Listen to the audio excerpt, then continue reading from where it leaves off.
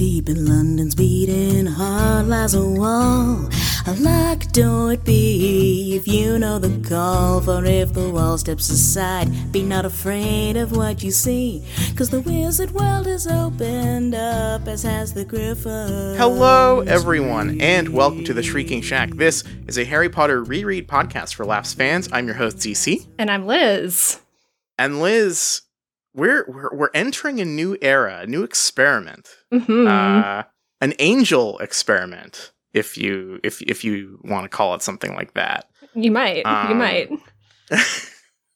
One could. One could. No, we finished Twilight, and that was a lot of fun. But reading that chapter by chapter, I think that was stretching that idea to maybe the limit. Would you agree? Yeah. I mean, it's sort of it's a hard concept, right? Because even for Harry Potter, we had plenty to talk about for that, but it's not the best way to talk about a book, period, no. Right? No. But that was a fun one to do. And then doing Twilight, it's like, this is not the way to talk about this book, really. And of course, you know, we're both busy. We've both, you know, podcast. We record long podcasts. And I think we kind of want to keep doing that because I think we do good with long. Yes. As a general rule. And so we have decided to try tackling a whole book at once with one episode and kind of taking it as a whole, which I think is, you know, in general is like a better way to talk about a book, just so we don't get the, you know, there are plenty of situations in like Harry Potter and Twilight where it's like, I wonder if this will ever come up, and sure enough, next chapter it does. Right. Right. But no danger of that happening with Maximum Ride. Maximum Ride, the Angel Experiment. That truly deserves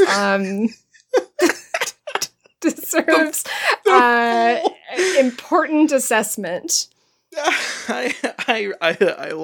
I love that I'm explaining this format change, you know, in the language of like, well, it's you know, I think it's better for criticism, and then we started with fucking Maximum Ride, the Angel Experiment. Right. Yeah, I kind of feel like I played a little trick on you. You might have. This really is your grand coup, really.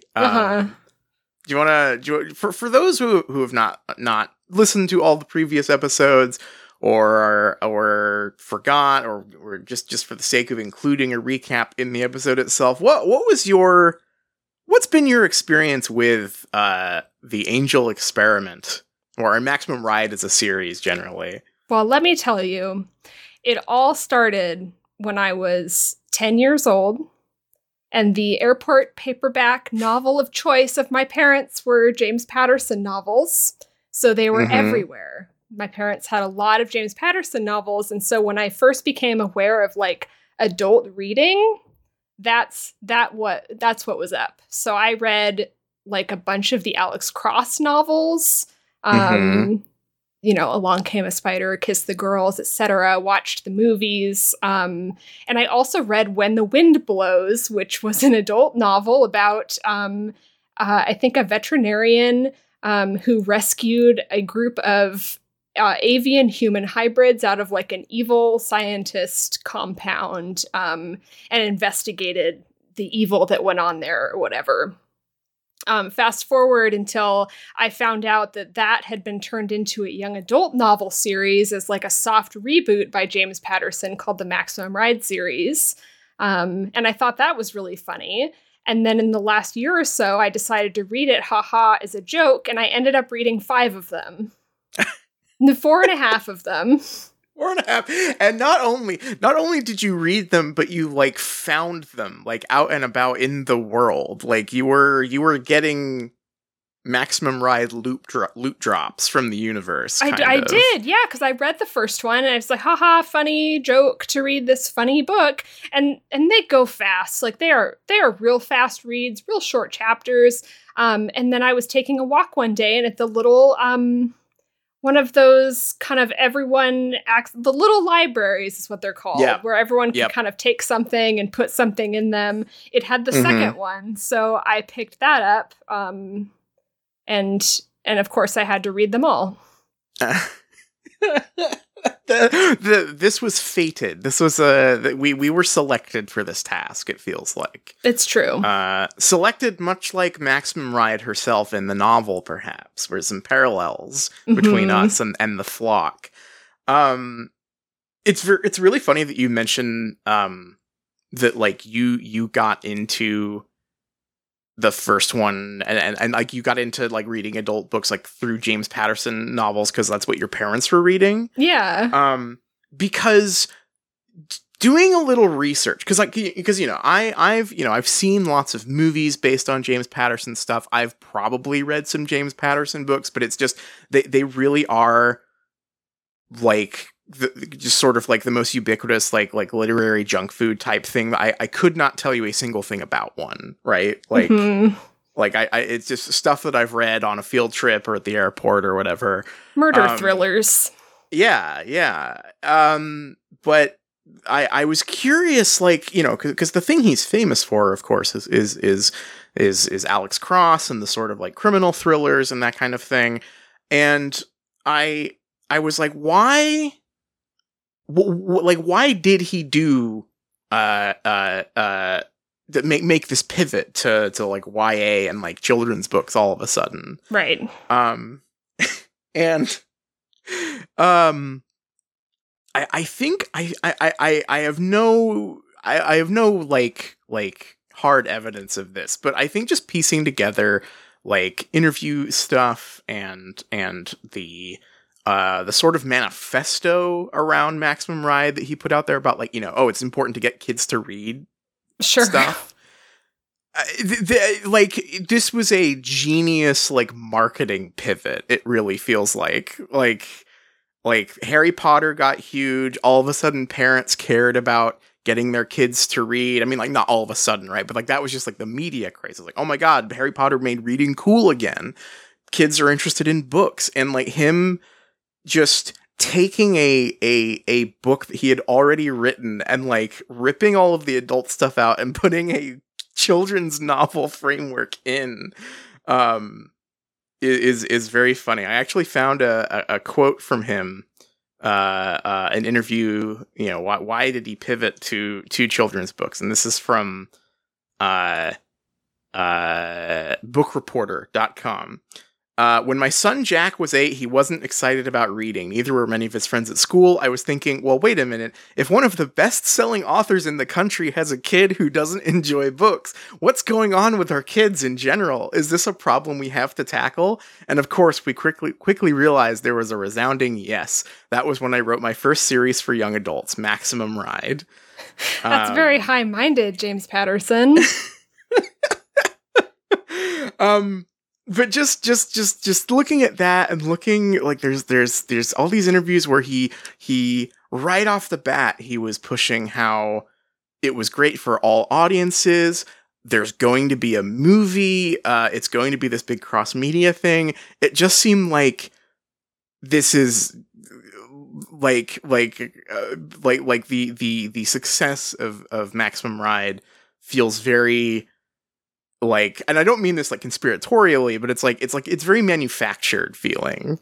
Yeah, well, not only is he a best-selling author, but he's a cunning business person and perhaps part of the money fandom.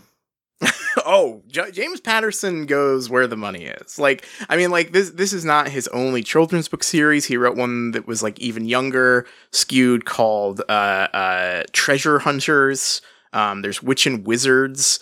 There's Daniel X. He did like books for parents, which you found the one that he wrote with Bill O'Reilly, which is yes.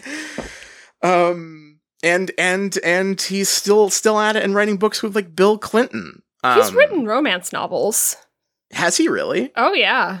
Oh my God, I had no idea. A prolific writer. He's done it all. He can do it all. And to be clear, how much of it he actually writes, I think, is a little up in the air. There's been a couple of like reports on like the Independent and the Telegraph that have sort of like tried to dig into like exactly what percentage of his books actually like are him, you know? Yeah, I mean, there's simply no way. It's just not possible. Also, I found in his autobiography, he talked a little bit about how it works with his quote unquote co-authors. And I think what he was talking about was specifically like Bill Clinton. And I'm sure that he probably put up for that one, right? Like he probably showed up to school on the day that he had to write for Bill Clinton. But he was like, well, I write the outlines and then I let my co-author fill in the details, like put in the spice, right? So I assume what he's talking about is like the Bill Clinton one, the recent like Dolly Parton one that he's doing. So I don't know. I don't know if that means all of the ones that he has co-authors for, or if maybe some folks at the James Patterson School of Writing do kind of his outline for a bunch of people. It's so funny to hear him say like, I sort of do the outline and then the co-authors sort of like fill it in, because like the number one characteristic of James Patterson novels, I would say, is that they are basically outlines. And isn't that a beautiful thing? And isn't that a beautiful thing? So like, if this is the filled out version, what's the Bill Clinton spice in there? I want to know which parts did Bill Clinton go through and add some adjectives, some little lore details, some setting details, perhaps. With the co-author for the Maximum Ride series, is Gabrielle Charbonnet, who was credited, I believe, with like starting with like the 5th book or the 4th book. But like, I think by that point, people had figured out that she was actually a co-writer on all 4 of them. Because in like Maximum Ride, like 2 or 3, I think at one point they're in Paris and like they see that name on a book and they like make a joke about it and people figured it out from there. Oh, interesting. I did not know that. Yeah, like there was a little like that was like a weird sly like credit, not really credit thing. Huh. Just slipping her own name in there. That kind of because my having read Maximum Ride 1 through 4.5, I was pretty sure that James Patterson wrote 1 through 3 and then passed them off completely, starting with book 4. Okay. That was just my like cold read of the situation. Yeah. I think honestly, like, so the quote that I have here is Gabrielle Charbonnet worked on as an uncredited co-writer with James Patterson on many of the Maximum Ride books. Shortly after the release of The Final Warning, the New York Times identified her as the co-writer for all 4 at the time books. And I think that at least for this first book, and this is also entirely a cold read on my part, but I think that we can guess. I think it's safe to assume that James Patterson had put more spin on this first book than maybe some of the later ones, purely because Maximum Ride, the character, is a middle-aged man. Like her the way that she talks, the way that she, like the references that she reaches for, the opinions that she feels very strongly about, the situations that she gets into, these are all full on just like James Patterson. I can see that a middle-aged man wrote this book. We'll get into some of the details there, but like, I mean, the book opens with her referencing the song Hotel California. So like, this is not the hippest teenager on the planet.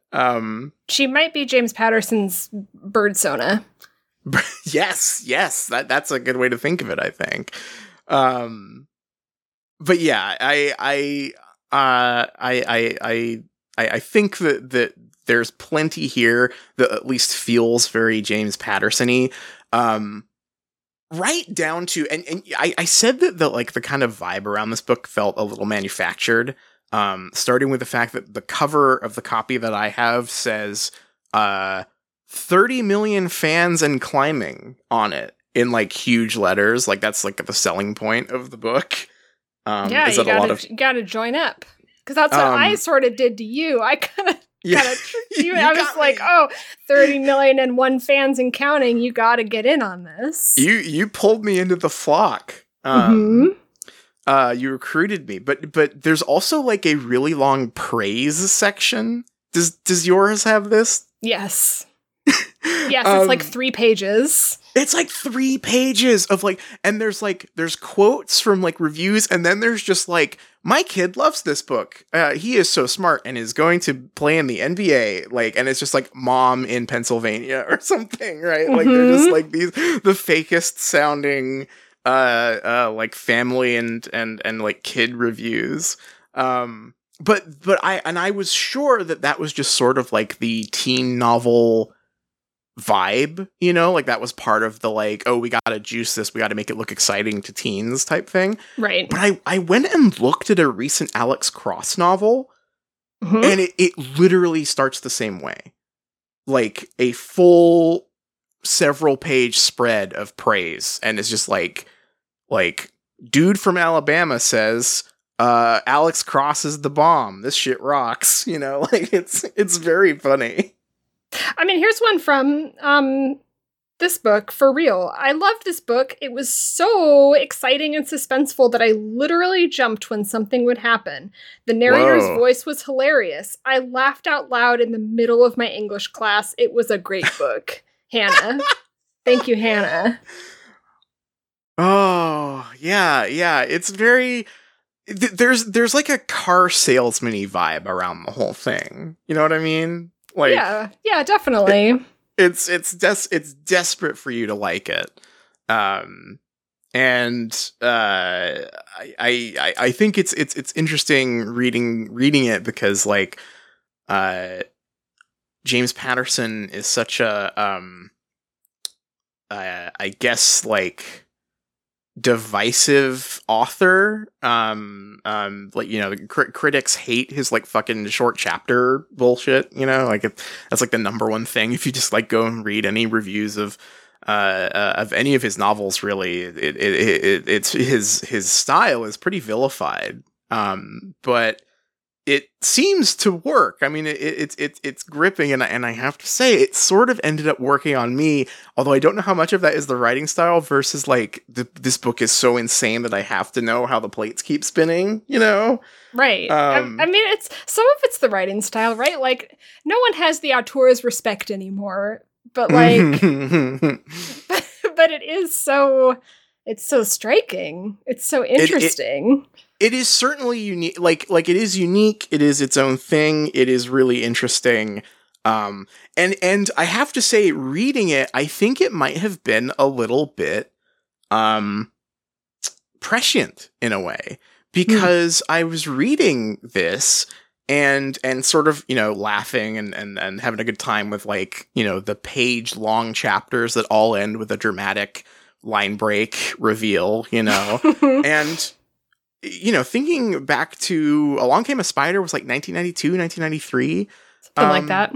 It was written like this still. And I look at like when we were doing After and we were looking at Wattpad stuff and like the way that Wattpad is published, you know, like a chapter at a time, and it's like a very short chapter each time, and it's sort of built around hooking you in with just these short, snappy, attractive chapters that end with some sort of scandalous reveal or cliffhanger or whatever. I was like, oh my god, like this is like, you know, pulp writing has been around for, you know, a couple hundred years at this point, but like the pace at which pulp has like whittled things down to just like the barest essentials, in stuff like Wattpad and stuff like modern YA. I think that James Patterson was kind of on that tip a little early. Right. I was looking at the 1-star Goodreads reviews of Maximum Ride: The Angel Experiment, and one of them, was the like epic scathing review, and it started something like, remember when you were 9 years old and reading Wattpad and you knew that it was written by another, 9-year-old, but imagine that, but it was written by a 50-year-old or whatever. And I'm like, yeah, it is. It's Wattpad written by Mr. Too Damn Canceled himself. It's really it's really striking. Mm-hmm. I also found a very interesting thing, because I was poking around. I was trying to find interviews and articles and stuff about Maximum Ride, like from the time the pivot to YA was made, right? Like what was his pitch when Maximum Ride first came out to people? Right. And I found an article, a really in-depth, long interview with him from Publishers Weekly from 2002. So before Maximum Ride came out, and it was very interesting, but I was like, this is interesting, but it's not really relevant because it's before Maximum Ride. But then something just jump scared me as I was reading it. and I have to share this. So this was one of those like really lengthy, in-depth interviews where like the interviewer was like embedded with him for like a couple days, right? And they just like hung out and talked, and like he was like staying at James Patterson's house, basically, right? Sure. Mm-hmm. And there was a bit towards the end where it mentions the writer mentions Patterson's novels are sleek entertainment machines, the Porsches of commercial fiction, expertly engineered and lightning fast. The minimal description, the slipstream of sentences, the rat-a-tat-a-tat chapters are all geared towards Maximum Ride. The style exactly suits the vehicle. What? Yeah. What? Yeah. It's this really glowing... Yeah, it's this really glowing interview where it's like very personable. It's very like warts and all. He's hanging out, going to restaurants with James Patterson, and he describes his writing as geared toward Maximum Ride. Holy shit! Did James pull the author aside and was like, check this out. You can't put this in, but look what I'm working on. I just wonder if like James like he just read this after it came out and was like, damn, my fiction is like that. And that's a good phrase. Maximum Ride. I'm taking that. Now I'm dying to know if the character, the like bird character in When the Wind Blows was named Maximum Ride, because that is a question I do not know the answer to. So maybe this is like a real like When the Wind Blows head.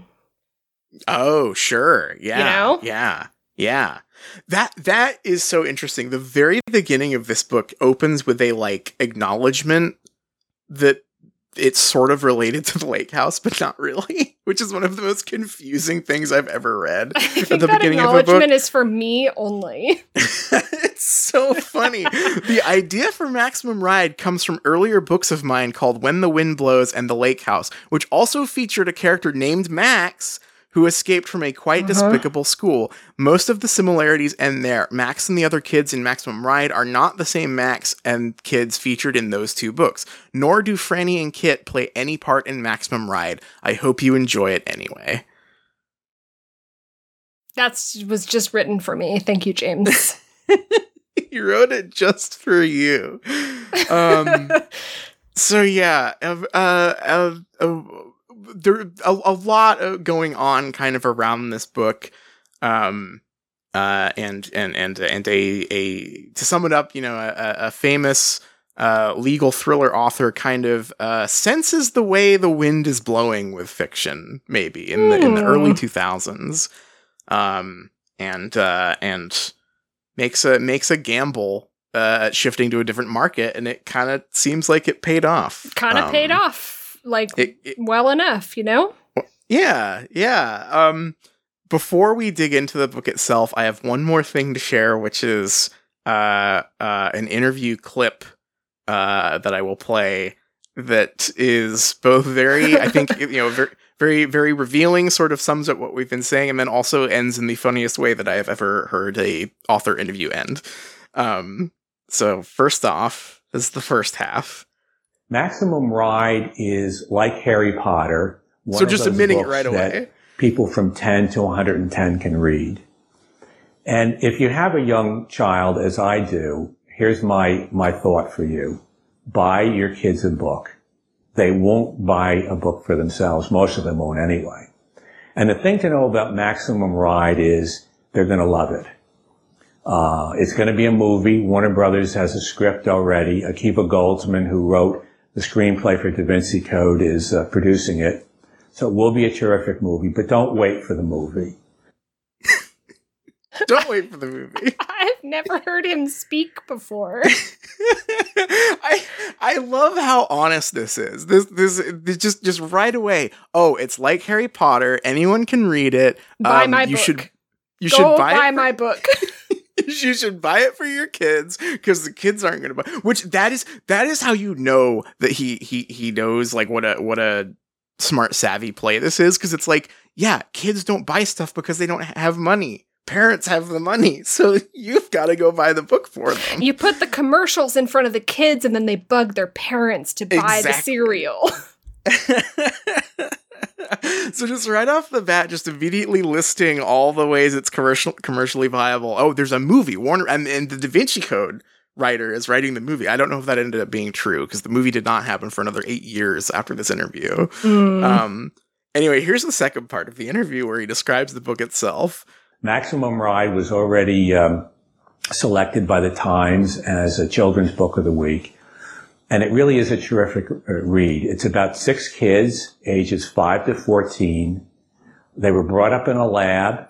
They've escaped from the lab. They're being chased, and they have wings. They can fly.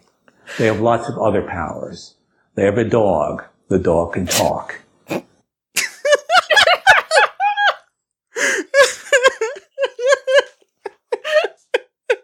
Just cutting right to the important shit. He's so right. The dog can talk. They have a dog. The dog can talk. It's so good. Oh, the perfect soundbite. I love that he lists the age range. Like he's just full business mode. Full business mode. There is a character that any of your kids can relate to buried in this book somewhere. And a dog that can talk. Or a dog that can talk. Right. And they have a lot of powers. That's right.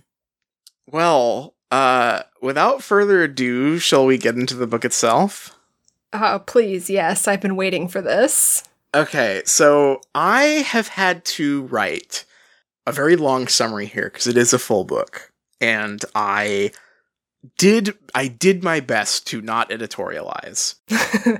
So I hope you enjoy my rather long summary of Maximum Ride: The Angel Experiment. And you can tell me if there's anything important that I missed here. Maximum Ride is a young mutant with bird wings who is the de facto ringleader of a group of runaways. Years ago, they escaped a nefarious super lab called the School, where they were subjected to many cruel and unusual scientific tests. Max and her friends were helped by a defecting scientist named Jeb, who broke them out and taught them survival skills. The eldest of the escapees are Max and Fang. They are in charge of Iggy and Nudge, the middle mutants, and then Gaz and Angel, the youngest. Gaz is also known as the Gas Man because he farts. Doesn't come up in the book at all, but that's his name. That's right. When the story begins, Jeb has been missing and presumed dead for some time now. Max has been left in charge, and when a group of werewolves from the school called the Racers show up to kidnap Angel, she has to delegate. Max orders Iggy and Gas to stay home and brings Fang and Nudge along on a rescue mission to break Angel out of the school once more. While chasing the Erasers who kidnapped Angel, Max sees a girl being bullied by a group of boys and swoops down to rescue her while Nudge and Fang continue onward. It's a good thing she does because one of the bullies has a shotgun. She dispatches these unruly teens, but not before taking some pellets to the shoulder while running away. Luckily, she finds the girl she rescued, Ella, walking home. Ella takes Max home to get patched up by her mom, who is a doctor. Max has a whirlwind of character development where she learns what it's like to have a family, she opens up to them about her bird wings, bakes cookies with them, and generally has a great time. Meanwhile, Iggy and Gaz are blowing some erasers up with an IED. They got bored and angry waiting around doing nothing at the hideout and have taken matters into their own hands. After incinerating the erasers who doubled back to search the mutant's secret base, Iggy and Gaz head off to join their friends, but not without taking a few stops here and there to search for their wayward parents. Nudge and Fang meet some hawks, and the hawks teach them some advanced flying moves. Max leaves Ella and her mom after an X-ray reveals that she has some sort of microchip embedded in her arm that she worries might lead the erasers to her rescuers. Everybody finally meets up and the whole gang gets ready to storm the school. However, the plan quickly goes sideways as a gang of erasers led by Jeb's son Ari handily defeats Max and her crew. Angel has not been having a good time back at the lab. It turns out that Jeb is not dead and was behind her kidnapping. Max, Fang, Nudge, Iggy, and Gaz are all right back where they started all those years ago. Jeb has a face-to-face chat with Max where he tries to make her see his grand plan. She is special and will save the world one day. However, how that is related to anything at the school is unclear, and Max isn't hearing any of it. She and her friends break out once again, with Angel in tow. Max and Fang realize that their hideout is probably no longer safe and try to come up with their next move. Angel says something ominous about another evil lab she heard about with her psychic powers, the Institute. She says that she thinks this lab is in New York. Desperate for answers, the flock makes their way to the Big Apple. They fuck around in New York for like half of the book. I am not joking. I seriously have no idea what to write here because I don't know what's important. They go to St. Patrick's Cathedral. They eat hot dogs and peanuts. They see a concert in Central Park. They nearly get arrested for climbing on a tree. They take the subway. They visit FAO Schwartz and use psychic powers to make some lady buy Angel a giant teddy bear. They meet a side character from Hackers and get free makeovers, literally a sentence after Max wonders aloud about needing a disguise. I think the important thing about this sequence is that Max starts hearing a voice inside her head that can also broadcast images and words to screens around her and claims to be her guide. Through a series of tests, the voice imparts wisdom and a loaded bank card to Max. The flock tries to eat at a fancy restaurant with their newfound wealth, but are forced to escape using their bird wings when management calls the cops on them.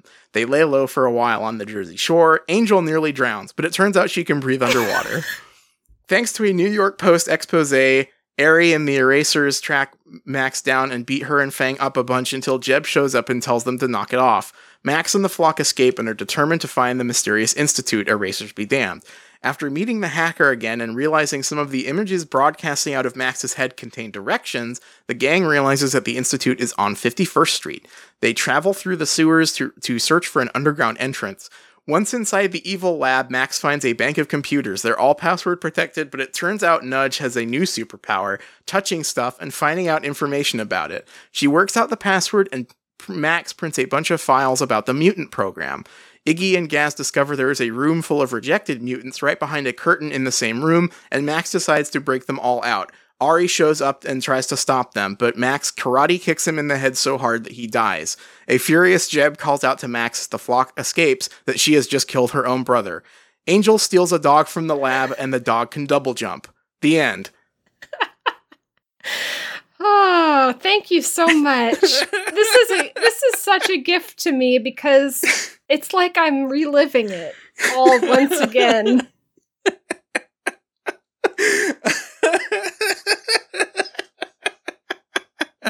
They have a dog. The dog can talk. What is going on in this book? This is the greatest trick I've ever played on someone. I'm sorry that it was you. What did you make me read? Oh. This is just like Harry Potter. This makes Twilight look like the Bible. This is I hope you mean the religious themes. That's right, yes. Because this has no themes. It is all facts. It's just facts. Stuff.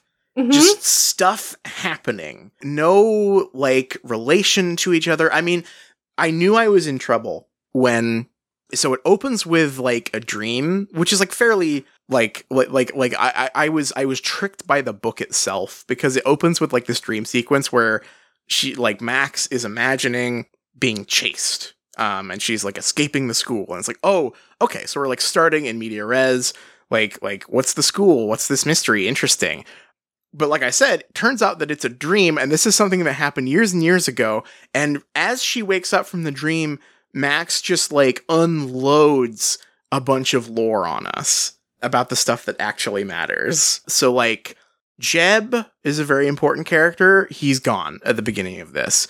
Who are these other teens living with her in this like empty house in the middle of nowhere? Doesn't matter. We don't know. Who is Angel? That's a great question. Angel is the most important character in the book who you know absolutely nothing about other than the fact that after she's been kidnapped, everyone's really sad about it. It's dizzying the way this starts. It feels like I'm reading a sequel. Yeah, it does, because it doesn't hold your hand. You just have to figure it out yourself. No, you really like, and some of it, again, like I really wanted to like kind of meet it where it was at. And I was like, okay, so we're starting in, in the action, and then we're going to get some of this later. We're going to get some of the facts, the fact that we need about these characters, perhaps some of the themes about them, maybe in a flashback or some conversation or something. No, nothing like that. You just sort of have to understand that the characters' relationships exist, and that's enough. You just need to kind of take them at their word. That's right. You do. They're kind of archetypes, I suppose. Sort of, yeah. Like Max and Fang, I think just by nature of like being the leaders of the group, and they sort of like get the most scenes, they're sort of the most fleshed out, in that they are like the cool girl and the cool guy. Like you've seen these in a million cartoons. You can sort of like I can pick up what they're putting down. I know who these people are, even though the book doesn't really explain anything about them. We get a little bit of like what Nudge's deal is, but it never matters. Nudge talks a lot. Yes. Gaz, he farts a lot. Yes. You would not know that from the book, however, because he farts a grand total of 1 time in the novel. Yeah, we are just told by Max that he does, and that he's smelly, because he farts a lot. And there are so many moments where I was like, I was already like annoyed with the conceit of this character. I was like, this is really stupid. This is you think I'm dumb. You think children are dumb making this character, James Patterson. But there were these moments where I was like, oh, this is where it's going to matter. There's like moments where Gaz is like hiding from erasers, or like they're doing a stealth mission. He's like, oh, there's going to be a funny bit where he like rips a fart, and then they like hear him, or he's so stinky that he gets away because the guy's like, ew, that guy's stinky. No, nothing like that ever happens. No. Do you think that James Patterson thinks that children are dumb, or do you think that he's just trying to expand his demographic range? Because we talked about how the Gas Man feels like he's just like 4 to 5-year-olds inserted into Maximum Ride. So maybe he's just trying to like stretch the demographic out, like, oh, this is for 9 to 15-year-olds instead of 11 to 15-year-olds. Yeah, no, I think that's the real answer, is that this is a Captain Underpants character, right? Like, the conceit of his character is absolutely that he is a character from a like even younger skewed book. Mm-hmm. It's just very funny that it outside of his introduction, it just never ever comes up. They don't even call him Gas Man after a while. They just call him Gaz or Gazzy. Iggy is a tech wizard and blind, I think. Yes. Again, never comes up. And then there's Angel. Angel, the most beautiful, precocious, pure child. Max loves Angel so much. Angel is perfect. Angel is evil, maybe? Maybe evil. Angel can breathe underwater. Angel can breathe underwater. She has gills. She has ESP. She wants a beautiful teddy bear. Angel. Celeste, her teddy bear. Angel gets kidnapped and Max is beside herself, and basically like the only thing we really get out of her, it's like, oh, she's like a little sister to me. Oh, she's, I connected with her about this, that, or the other, or like, I feel like I have a responsibility. It is literally just like, well, I mean, you'd be sad if someone you knew got kidnapped, right? So that is really the sort of like emotional level this book is working on. like if you asked James Patterson, like, okay, but like, who is Angel to these characters? He'd just be like, well, it's sad when people get kidnapped, right? Like, that's pretty bad. I mean, he's right. Yeah, no, he is totally right. And again, this is the like the dark genius of like the Wattpad style of writing, right? Is like you can write about what someone's jacket looked like, or you could just like link a picture of the jacket. And James Patterson is absolutely in the, like, I will link you a picture of the jacket school of fiction. Her name is Angel. What else do we need to know? It's sad. It's sad when a little kid gets kidnapped. And her name is Angel. That's so scary. That someone would want to kidnap her.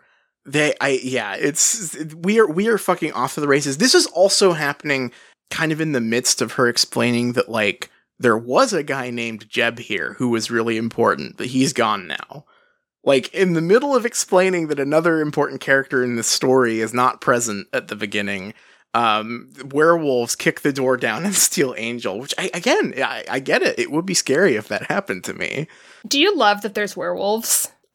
The werewolves are so funny because they just feel like the most out of place thing in the whole novel. They have like a weird name. They're the Erasers, which just isn't very cool as a name, I don't think. Not that it just makes me think of pencils, Yeah, I mean, they could be the werewolves. Yeah, they're werewolves. Just call them the werewolves or the wolves. The wolves. The wolf people. The wolf pack. Because we have the flock, right? So like the wolf pack. Oh yeah, I like that.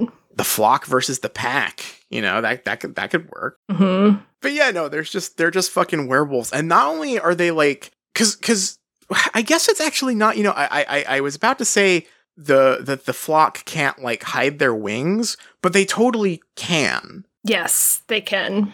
The logistics of the wings are never actually explored in this book. What are they? Do you know? Yeah, they have like divots that they can tuck their wings into that are in their bodies. And it doesn't make any sense because the size of the divots that you would need to accommodate like a 6-foot wingspan, which you would need to be a, human person that could fly around, would be way too large for that. But it's just got to be what it is. It's very funny because the Erasers, the werewolves, they're like normal. Until they go attack mode, and then they like grow claws and like they get hairier, and like their teeth get all sharp. Right. But they can sort of turn it on and off. Whereas the flock, they've got like the wings are like always out in some regard. It sounds like like they can hide them, but they're like in these mysterious divots. They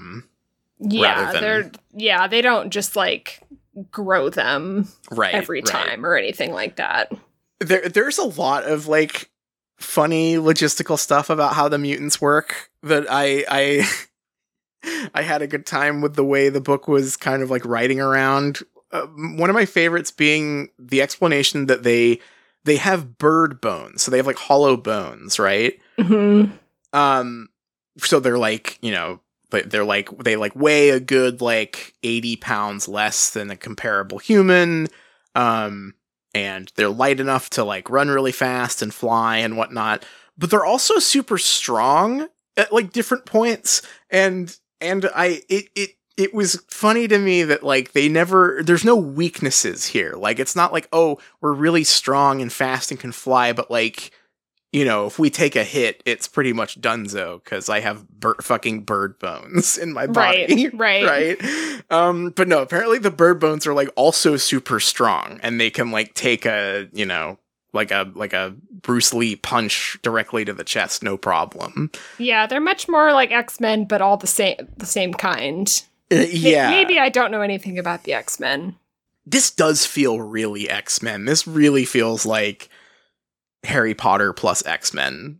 But yeah, the entire opening sequence, we get like the barest of character introductions, and then the inciting incident happens just immediately. Like okay, the werewolves are here, Angel is gone, we're really sad about that, and we're splitting up to go and rescue her.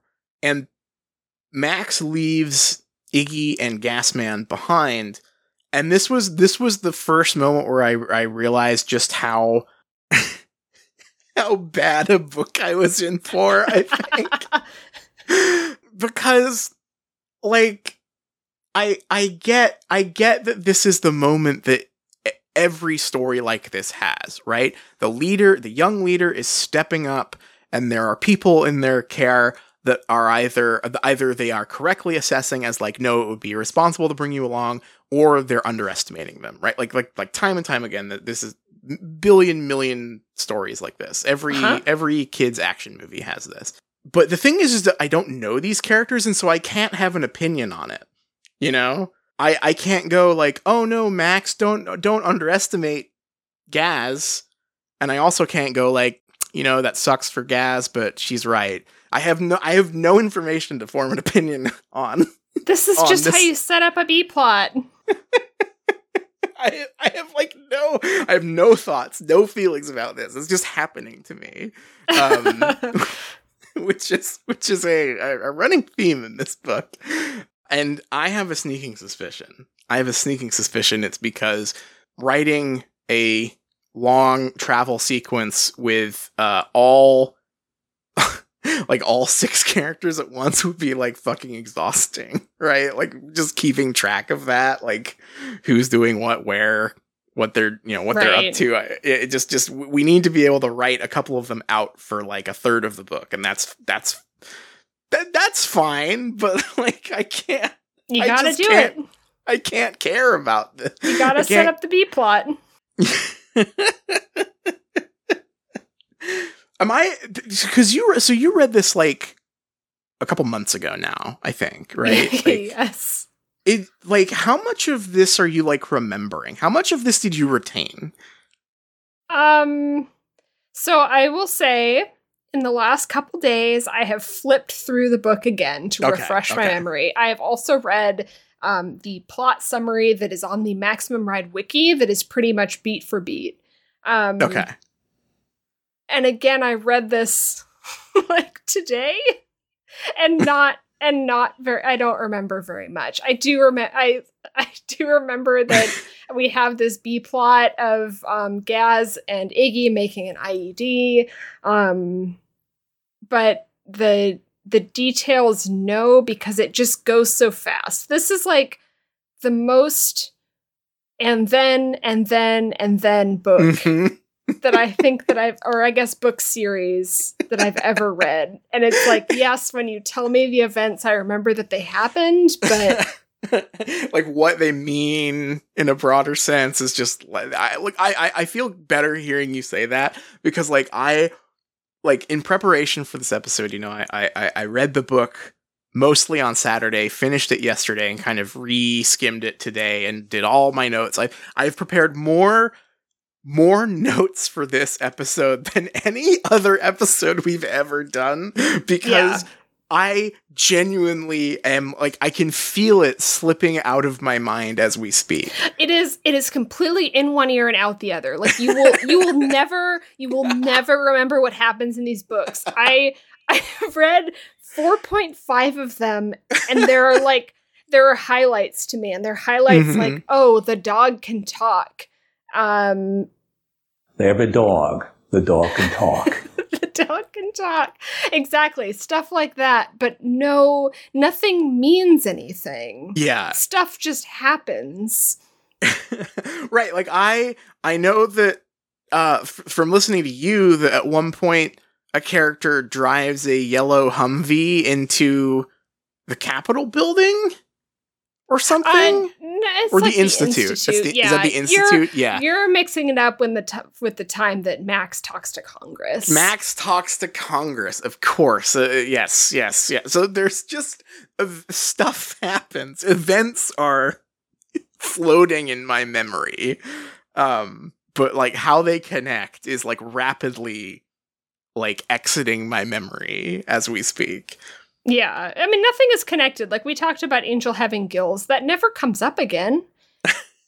I mean, maybe it does. Maybe in book 5. That's why it gets you on the hook, right? You're like, oh, maybe book 5 it'll be in there. Right. Yeah, you never and the thing is, you never know what's going to come up again and what was a reveal or a twist or a like fact that was just for the sake of that shock as you turned that page, right? It's all twists. It's right, all twists all the way through. It is filled with twists, and some of them are like fair, because Jeb is dead, and then Jeb turns out he was the bad guy and he kidnapped Angel. So that one, I think you get like a third of the book on the hook on Jeb being alive or dead, right? Some of them happen within like a page break. My favorite one being is that they like want to go somewhere but they can't because they need disguises, and then you turn the page and it's someone saying like, wow, you are some cool looking teens, we're having a free makeover day at the beauty school. It just shit's fucking happening, just constantly. They're like, it just doesn't matter. And then. That was not really a twist, but like in similar like length. You keep on bringing up the Angel thing, and that's just the perfect example of like Angel. They're like on the beach at the Jersey Shore, and they're having a great time, and they're like, maybe we should just stay here instead of saving the world or whatever. And then they lose Angel, and there's like a paragraph of like, my stomach dropped. Oh my god, did I lose? Has Angel been taken from us once more? Is she dead? We just rescued her, and now she has perished at the Jersey Shore. Angel. And then she like pops up like 100 yards away, and I think she literally says, "Guess what? I can breathe underwater." And like that's the end of the chapter. Oh my god. Anyway, to get back on track, it's very easy to get off track with this book because it's just a melee. It's just a mess of events. Fuck. What did happen next? It's all gone. Hold on. I'm entering my mind palace. Nope. It's gone. Hold on. Oh, right. Okay. So Max has left Iggy and Gasman behind. So they are flying towards the school. The school is in Death Valley, so they're flying that direction. There's some very funny conversations they have about like, isn't it crazy? Isn't it ironic? Isn't it crazy that it's in Death Valley and it's like a scary place? They just like talk about that while flying, which was very funny. And then there is a moment, and I believe that these are right next to each other. Max explains to the reader, she's like, I bet, you might not know this, but as well as wings, we have super vision. We have like really crazy good vision. And then I saw there was a girl being bullied down below. And so she just like swoops down to earth. Just the angel mission just leaves her mind, just like the plot is leaving mine. It's what Angel would have wanted. It's what Angel is, so beautiful and perfect. Angel would have wanted her to do this. there's a girl being menaced outside her school by some boys with a shotgun. I don't know. I was like expecting this to like matter more. Fool that I was. Perhaps Max would like save this girl, but like, I don't know. This is the mafia, and the mafia will attack Ella and her family in retaliation, and Max will go like, "Oh no, everything's connected. I just make anything would matter here." No, it's just some guys with a shotgun, so Max can like opine about gun control. James Patterson speaking through his bird sona again. Speaking through his bird sona. Just this bizarre, like, out of nowhere aside where, like, this is the stuff that makes me believe that James Patterson really did write a decent amount, at least, of this book, because this is just a moment of pure James Patterson PSA stuff. He's talking about how like, it's crazy. Guns in America, out of control. And, it's just this situation where it's like, yeah, man, like, you're right, but, like, I don't know how Max knows or has an opinion on this. You know what I mean? Like, there's never been a scene of her watching the news, because the first thing that happens is Angel gets kidnapped. There's never been, like, a scene of her, like, talking about how this, like, matters to her, or how she's been affected by it, or anything. It's just this totally random aside.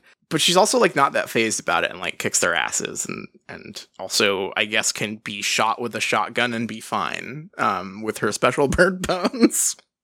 Yeah. This is a very long sidetrack as well. Very long. Yeah, like she splits off from, so we lose, like, all of the flock for a while, while Max goes and hangs out with Ella and her mom, Dr. Martinez, and just has, like, several chapters of, like, it was like we had a sleepover and we're making cookies, and the cookies were really good, and Mrs. Martinez is so nice, and she's a doctor, and she wants to help me get patched up because I got shot with a shotgun. And Isn't she a veterinarian? Oh, yes. I think she's this, I think, is the connection to When the Wind Blows. Oh, is Dr. Martinez from Where the Wind Blows? No, it is a different named character, but the main character of When the Wind Blows is a veterinarian. Okay, interesting. Maybe it's all in one ear and out the other. Yeah, it's like, it's genuinely like if I don't keep talking about it, like I just feel like it's gone. It's like, yes, she's a vet, so okay. she knows bird biology. That's really useful on account of Max having bird wings. Right, exactly. That got shot with a shotgun and are okay. Yeah. So she has an X-ray, and so speaking of just like twists upon twists upon twists. It turns out that in her arm is a microchip. Uh-oh. And she's like, oh my God, can they track me? Is this how the erasers are finding us constantly? Is this like, what is this? And so she leaves because, of course, she doesn't want to put Dr. Martinez and Ella in danger. Meanwhile, while this has been happening, Gaz and Iggy have been bored and decide that the best thing to do is to build a bomb just in case the erasers show up. There is a alarmingly detailed description of how they build it and where they get the instructions from and stuff. There's actually a very funny, like I think one of the best, like, James Pattersonisms in here is a moment where the writer himself seems to, like, break the fourth wall and say, I'll skip over the exact details of what they were building because the last thing I need is a bunch of my readers copycatting them. And this is really confusing too, because the Gaz and Iggy sequences are not first person. All of Max's stuff is in first person. But then the Gaz and Iggy and Fang, anytime it's like away from her, it switches to third person. But then he comes in using I statements, first person statements, to say okay, I don't need all of you looking up how to build a bomb. It's very confusing because at some points, it like pretends like Max is writing the book, right? Yeah, in fact, it's sort of the conceit. Yeah, like the prologue. I forgot to mention this. The prologue is like this: if you're reading this, you hold the key to save the world. You know, tell your friends to buy the book. Yeah, the tense is all over the place in this book. Mm-hmm. Because like if you're writing as if the narrator is writing the book, right? Like, yeah, some of that choice, I would say, commonly comes paired with the idea that you're limiting the perspective. Mm-hmm. James Patterson is like, no. no. I'm going to write as if as if the character is writing the book, but I'm not limiting the perspective ever. Yeah, that...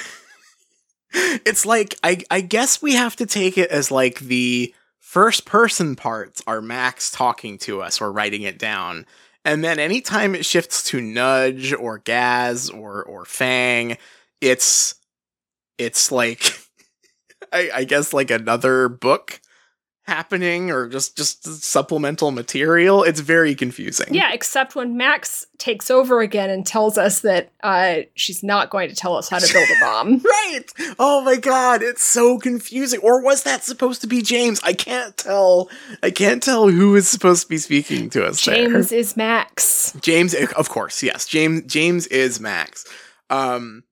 That happens a lot in these sequences with Gasman too, because kind of really all of the characters are James, because Gasman is like constantly talking about like video games and stuff, and he says at one point, "Oh, it's like Grand Theft Auto. That's really popular with kids these days. I've heard." Gaz, you are kids these days. You are kids these days. And there was part of me that was reading that line, and I was like, is the joke there that he's like 8 and shouldn't know what Grand Theft Auto is and is trying to do the like, oh, I saw a commercial for it. I haven't played it though thing, but I don't think it is. Like, there's not enough going on with these characters for that kind of thing to happen, I don't think. This is so delightful because the details that you're picking out are the same ones that I, like, as I was reading it the first time, would, like, come to Discord and, like, feverishly, like, write, like, there's a Grand Theft Auto joke in here. You're right. Oh my, you're right. We have totally talked about it on air, too. I think it's in one ear and out the other, I swear to God. We're trapped in a loop of reading the first Maximum Ride. When I read them, I was so sick, and I just remember like opening Discord, being like, "The dog can talk now." The dog can talk. They have a dog. The dog can talk. Oh my god! Yeah, it is. So he talks about Grand Theft Auto. Max, as I said before, the first reference she makes is to the song Hotel California. She has, of course, her lengthy opinion on gun control. She talks about global warming, which I know becomes more important later in the series. There's some stuff when we get to New York that I think is maybe the most like middle-aged man storytelling stuff happening. But like also all of her like cultural references are like hilariously out of date. They talk about the Wizard of Oz. She compares Fang to Tonto from the Lone Ranger. It's like, have you seen anything from after 1970? Like, can I play devil's advocate for just a moment? I know how annoying that is. No. They were cut off from society, right? And raised by one person named Jeb. Perhaps that was their entire frame of reference, is that everything that, like, because it's like, you know, your parents like show you stuff, but then you go to school and your kind of sphere gets bigger because of all of your schoolmates and stuff that kids are into. And they wouldn't have had that. They would have been stuck with like whatever media curation that Jeb would have given them. I think that is a really good point, and I would have loved if James Patterson would have perhaps written a scene where Jeb is like sitting in his den watching the Lone Ranger or something with Max. Anything like that would really go a long way. That would be interesting, wouldn't it? Yeah. I'm just gonna be full of Maximum Ride fix-its over here. As a big fan. That's a big one. Yeah. If the characters had been developed, like, and maybe this is how we're meant to read it, is that like there's all these things where I'm saying, well, you know, you could have developed this about the character, you could have planted this early about the character, and I think maybe if we think of James's like writing philosophy here, you know, where he says like it just is the outline, right? Then maybe this is all like stuff that he thought about and was like, no, doesn't need to be there. The effect is the same at the other end, right? I don't know. Yeah, tourist respect. Tourist respect. This is absolutely James Patterson has a James Patterson style. He's writing the way he wants to, for sure. Okay. Back into my mind palace. What's happening next? What happens next? Oh, while Max is with Dr. Martinez, Nudge and Fang hang out with some birds, and the birds teach them how to fly better. That's right. Because birds know how to fly. That is a really long sequence, but that is the upshot of it, is they hang out with some hawks. They're a little scared at first, but then the hawks teach them how to do cool flying moves. Now, I feel like I missed something here. Is this like figurative, like they were hanging out around some hawks and they just sort of noticed stuff, or are we meant to understand that Fang or Nudge can like literally communicate with these creatures? That feels a little unexplored, even for this book here. Honest to God, before you asked me that question, I was going to cut in saying that this was my first confused moment, mostly whether it was literal or figurative. Yeah, I have no clue. I genuinely don't have an answer for this. It's a long sequence, but we don't actually for as much as this book is things happening, this is like one thing we don't actually see happening. Nudge just sort of declares at one point that the hawks taught them this stuff.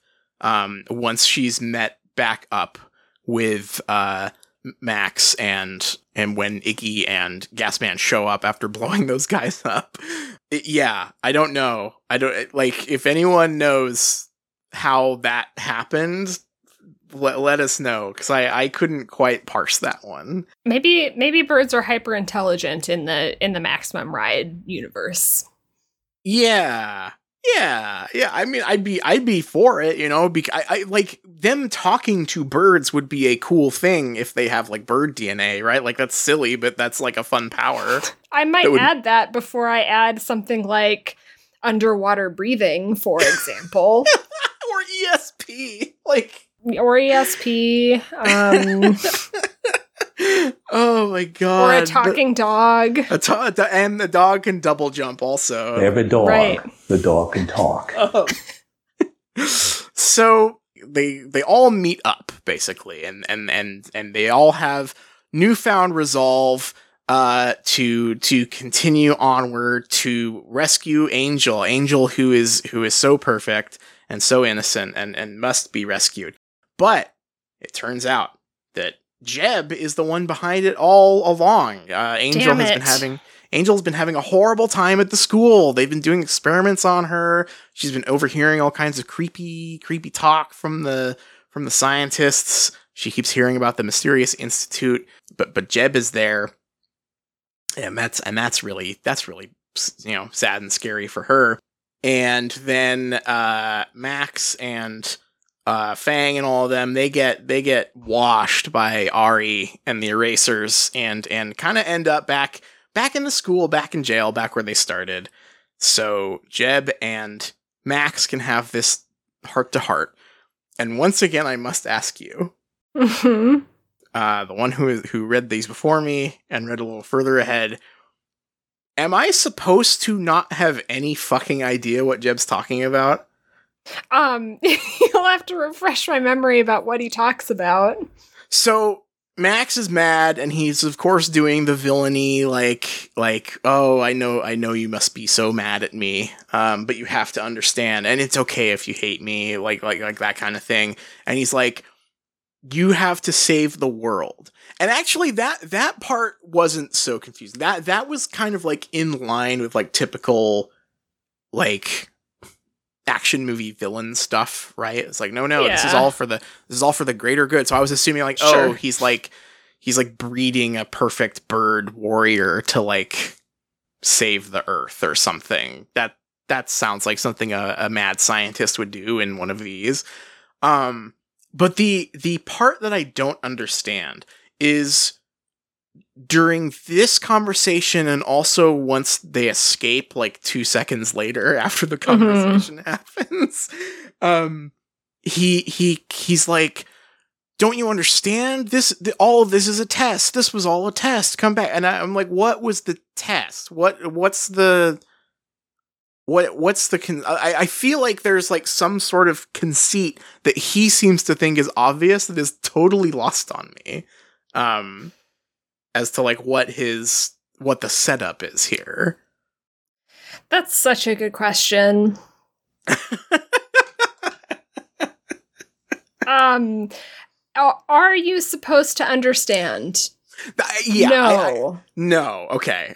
Will you ever understand? Maybe. Maybe. Okay. But no? Yeah. No. Because there's the I'm used to and open to the classic villain thing of like, oh, don't you know, I'm misunderstood. This is hard, I know, but it's for, you know, it's to save the world. I couldn't think of any other way. Like I get that villain, right? Like that's common. That's often a fun conceit. What I don't understand is that the way he's talking about it, and even the way Max is reacting to it, kind of, it makes it feel like I missed a chunk of conversation where he like says that like, I have to like, I'm doing X to you, but it's so we can do Y. But that's not really what he says. He's like, I know that it sucks that we're doing X to you. Completely unrelated to X, one day you will Y. Is sort of like the vibe of the conversation, and I was like flipping back and forth, like what's the plan? What's he trying to do? Is there something that she's refusing to accept of it? I just couldn't quite understand what the big moment here meant, other than him saying like, you're special and you're going to save the world. But he doesn't say like, because of what I've done to you or anything like that.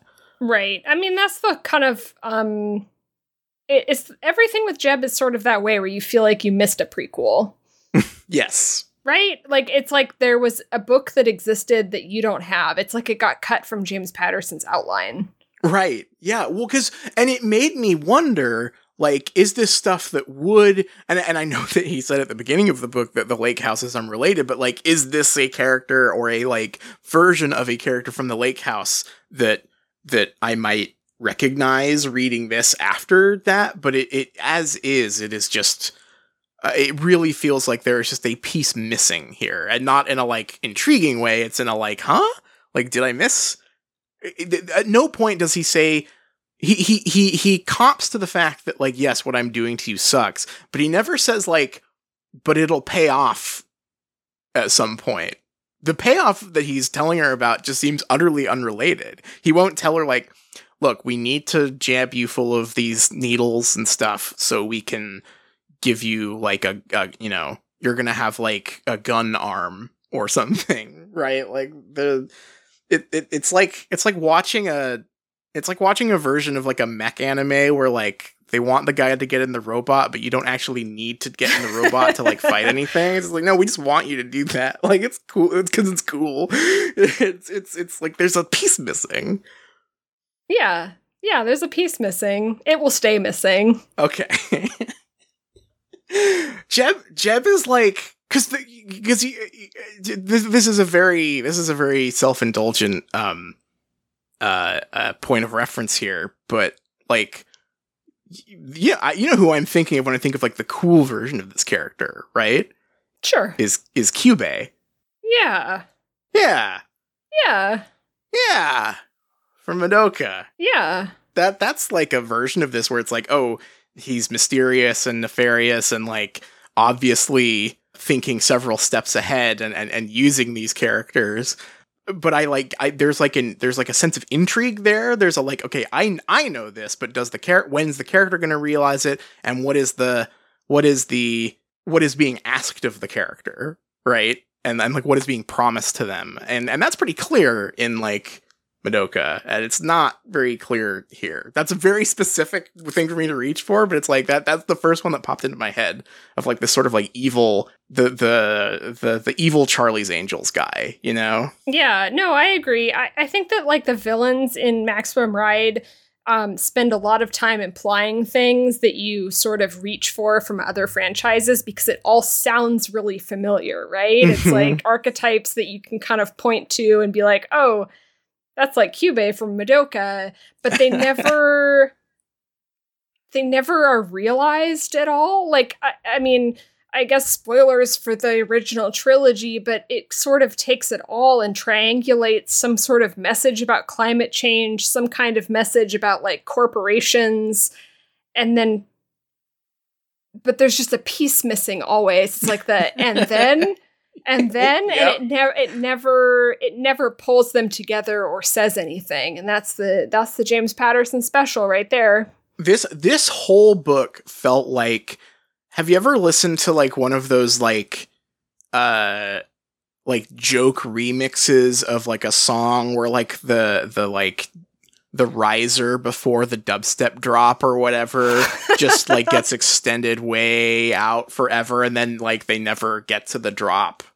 That's what this book feels like. Okay, so what does that say about me that I sat down and read fucking 4.5 of these? Well, because the riser is cool. Like, you know, you can't get to the drop without the riser. So, like, the riser's cool, you know? Yeah, but you know the drop's never coming. But what if never it does? Gonna happen. What if it does? But what if it does? But what if it does, though? The most recent one of these books came out in 2021. So what if it the does? The drop still hasn't happened. What if the drop happens in Hawk? Maximum Ride 2021. This series has been going for 17 years and the drop still hasn't happened. But here's the thing. What if it's a really good drop when it happens? The rise has been so long, so the drop must be crazy. Oh my god. So they escape again. And they have Angel. Angel, perfect, beautiful Angel, perfect, wonderful, magical Angel is safe once more.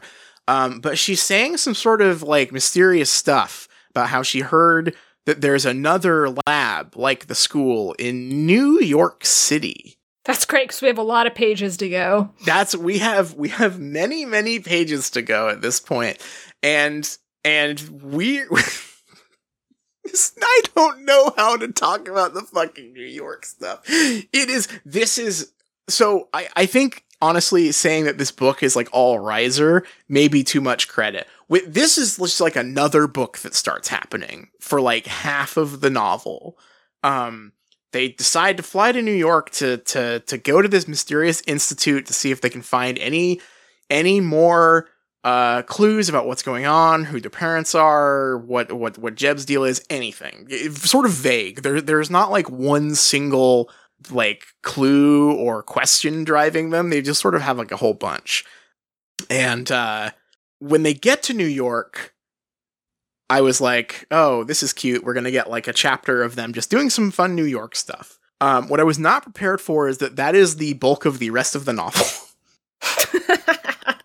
They land, they watch a concert in Central Park, the Taylor Twins. The Taylor Twins. And I was really excited because I Googled the Taylor Twins because I was like, oh, is this like a band that James Patterson is like recommending? And there is a band called the Taylor Twins, but they're like from a couple years ago. So it's not the same as the one in Maximum Ride, which apparently just a fictional band made up for the novel. When the new Taylor Twins made their band, do you think they forgot to Google their name before they made the band? Do you think that they like Maximum Ride?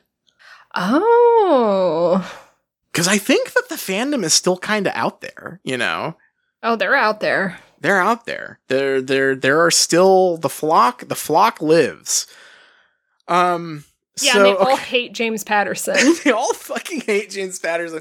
I love that there's so many media franchises now where like everyone is still like sort of holding on to it and they just fucking hate the person responsible for it. It's really funny. Oh.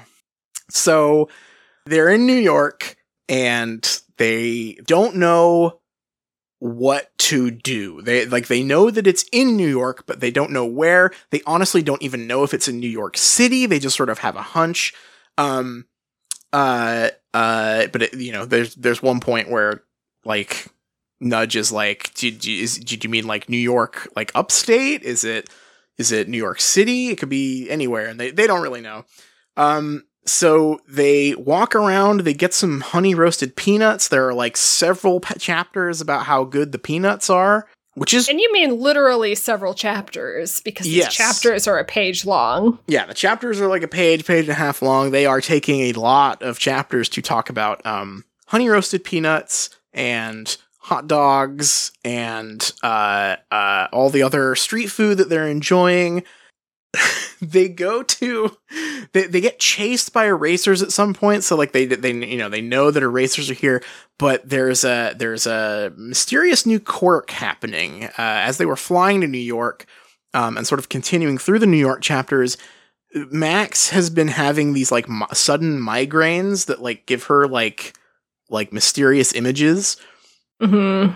And she doesn't know what the deal is, but then as she walks by like electronic stores and like signs in Times Square and whatnot, they're all changing to say like "Hello, Max" and other creepy stuff like that. So she has cool. It's honestly the coolest part of the book is this early like who is this mysterious communicator stuff. I'm always a sucker for this kind of thing. She walks through Times Square and all the ads change to like hello Max. It's cool. It's very cinematic. Yeah, it's very cool. I like this part. You know what? By the way, you say cinematic and you just reminded me we do have the movie to watch, but do you want to know something tragic about the movie? What? It only adapts the first half of the Angel Experiment. How? How is that possible? So Are you joking me? No, I am not kidding. That is a description on Wikipedia. Hello? So we didn't even get a full Maximum Ride What novel is what happens in the first half? So it's literally just got to be they Angel gets kidnapped, they fly, Max gets distracted, and then they get kidnapped and escape again. No fucking way. That's gotta be it. Unless they like really shuffle it around. That's all that can be. Is this why it's less than a tight 90? Oh, that's right. It's like a tight 82 or something, isn't it? Yeah, it's like 1 hour and 28 minutes. Oh, this could have been a 4-hour epic. This is so sad because this is the thing that I want to see. I want to see her walk through Times Square and have all the ads like talk to her. That's fucking cool. I want to see the Taylor twins. They could get Taylor Swift and then do the like fucking Parent Trap technology on her. Oh shit, 2 Taylors. So they know that the erasers are there, but the voice sort of like helps them escape. So there's kind of like a little bit of like an uneasy alliance now between Max and this voice in her head. First, they go to St. Patrick's Cathedral after the eraser. They get away from the erasers, and there's also like, hold on, the order of this is a complete jumble in my mind. I think I'm entirely making this order up. Actually, doesn't matter. Doesn't matter. They do go to St. Patrick's Cathedral, and we get a completely out of character rumination on religion and like peace and what that means. Like Max just starts spouting James Patterson isms about the cathedral. Beautiful. Now, she doesn't really believe in it, but it's very pretty or whatever. Like that's kind of what we get there. Nothing about the fact that there's like a lot of birds on it, which I think because like that would be cool. I was thinking reading this is like that would be cool if like that was their hideout. Mm-hmm. There's like angels living in the cathedral. That's like a cool image. There's like bird mutants and people keep seeing them around the cathedral. It's like, oh, maybe there's angels there. That's cute. Nothing like that happens. Now, because these books are so in one ear and out the other. Yeah. Do they ever talk about looking like angels? No, Angel is named Angel. Right. And that is, I think, the extent of it. Huh. Them going to a cathedral, I was like, oh, we're going to get some stuff about the angel imagery, surely. No, I don't think so. And again, that's sort of what comes with the territory of like, oh, you're going to save the world, Max. So like, I know that James Patterson knows, right? Like this isn't an accident. It's just never matters to the writing, right? Like it's entirely, you can make the connection. You can Pepe Sylvia it together, just through pattern recognition, but it doesn't matter to the story in any thematic sense. Which is very funny. No, he left that one to the book clubs. No, it's all themes. It's no themes. It's all There's facts. no themes. All facts. So after that, they go to FAO Schwartz, although it's called like something fake, and I don't understand why it's a fake FAO Schwartz, because they immediately in the chapter start listing real brand names about like Lego and Furby and shit. So they go to, I'm trying to remember, what's their fake FAO Schwartz? Doesn't matter. I'm getting distracted. This book is going to kill me. It's the AFO Schmidt. Yes, thank you.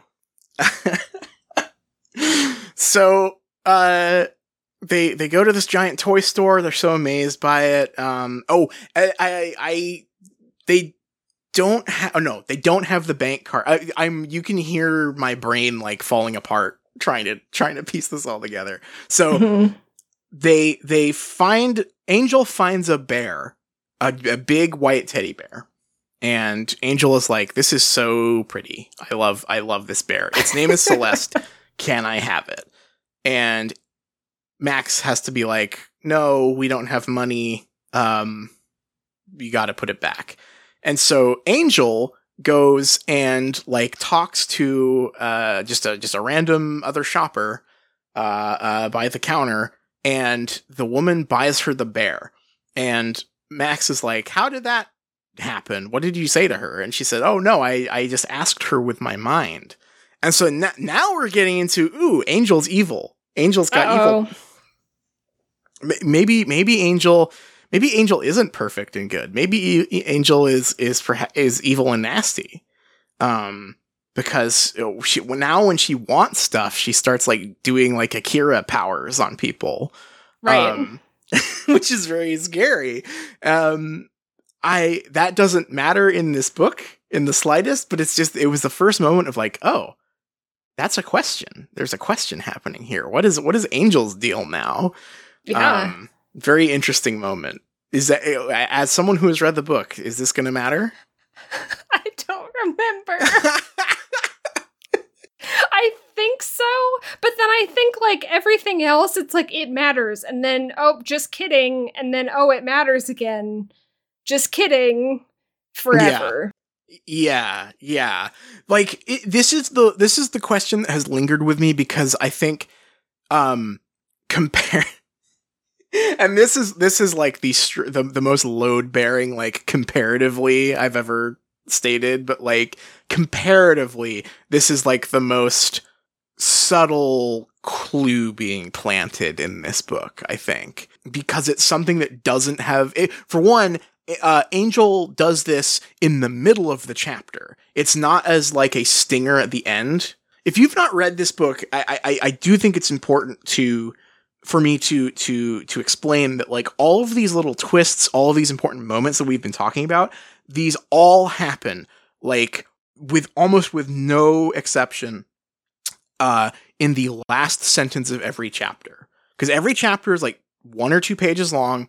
And the end of every chapter is almost in the exact same rhythm of like, da-da-da-da-da-da-da-da, line break, important thing.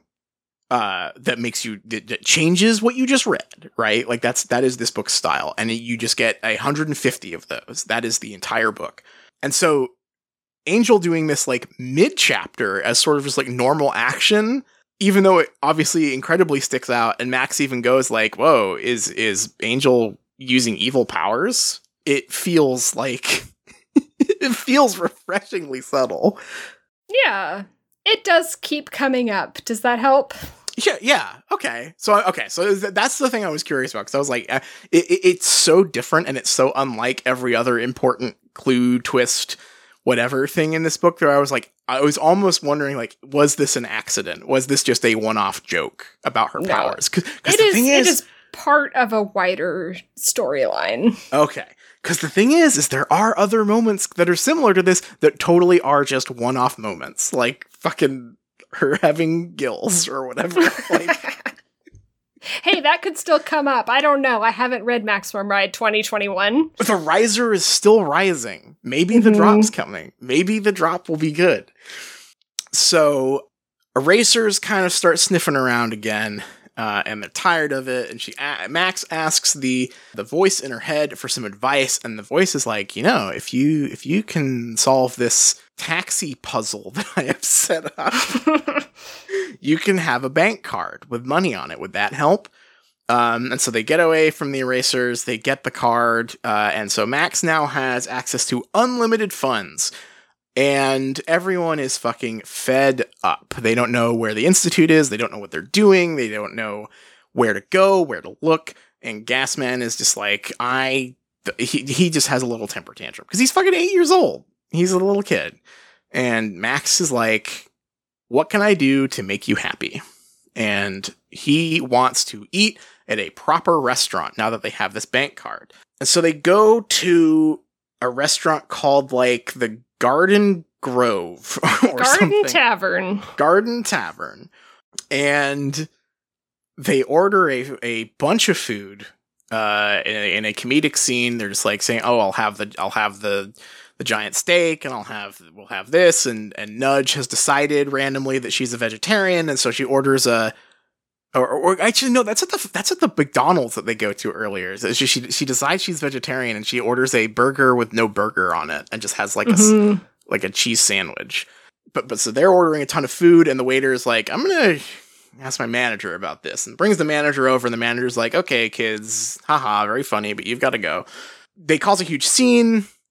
And I 100% believe that this has to be a parody of some restaurant that James Patterson had a bad experience in. It is weirdly fixated on this like horrible waiter. Yeah, it is like it is like the scene works. Like it's not bad or anything, because it's like, oh, they're a bunch of weird scraggly teens. They're clearly not dressed for this fancy restaurant.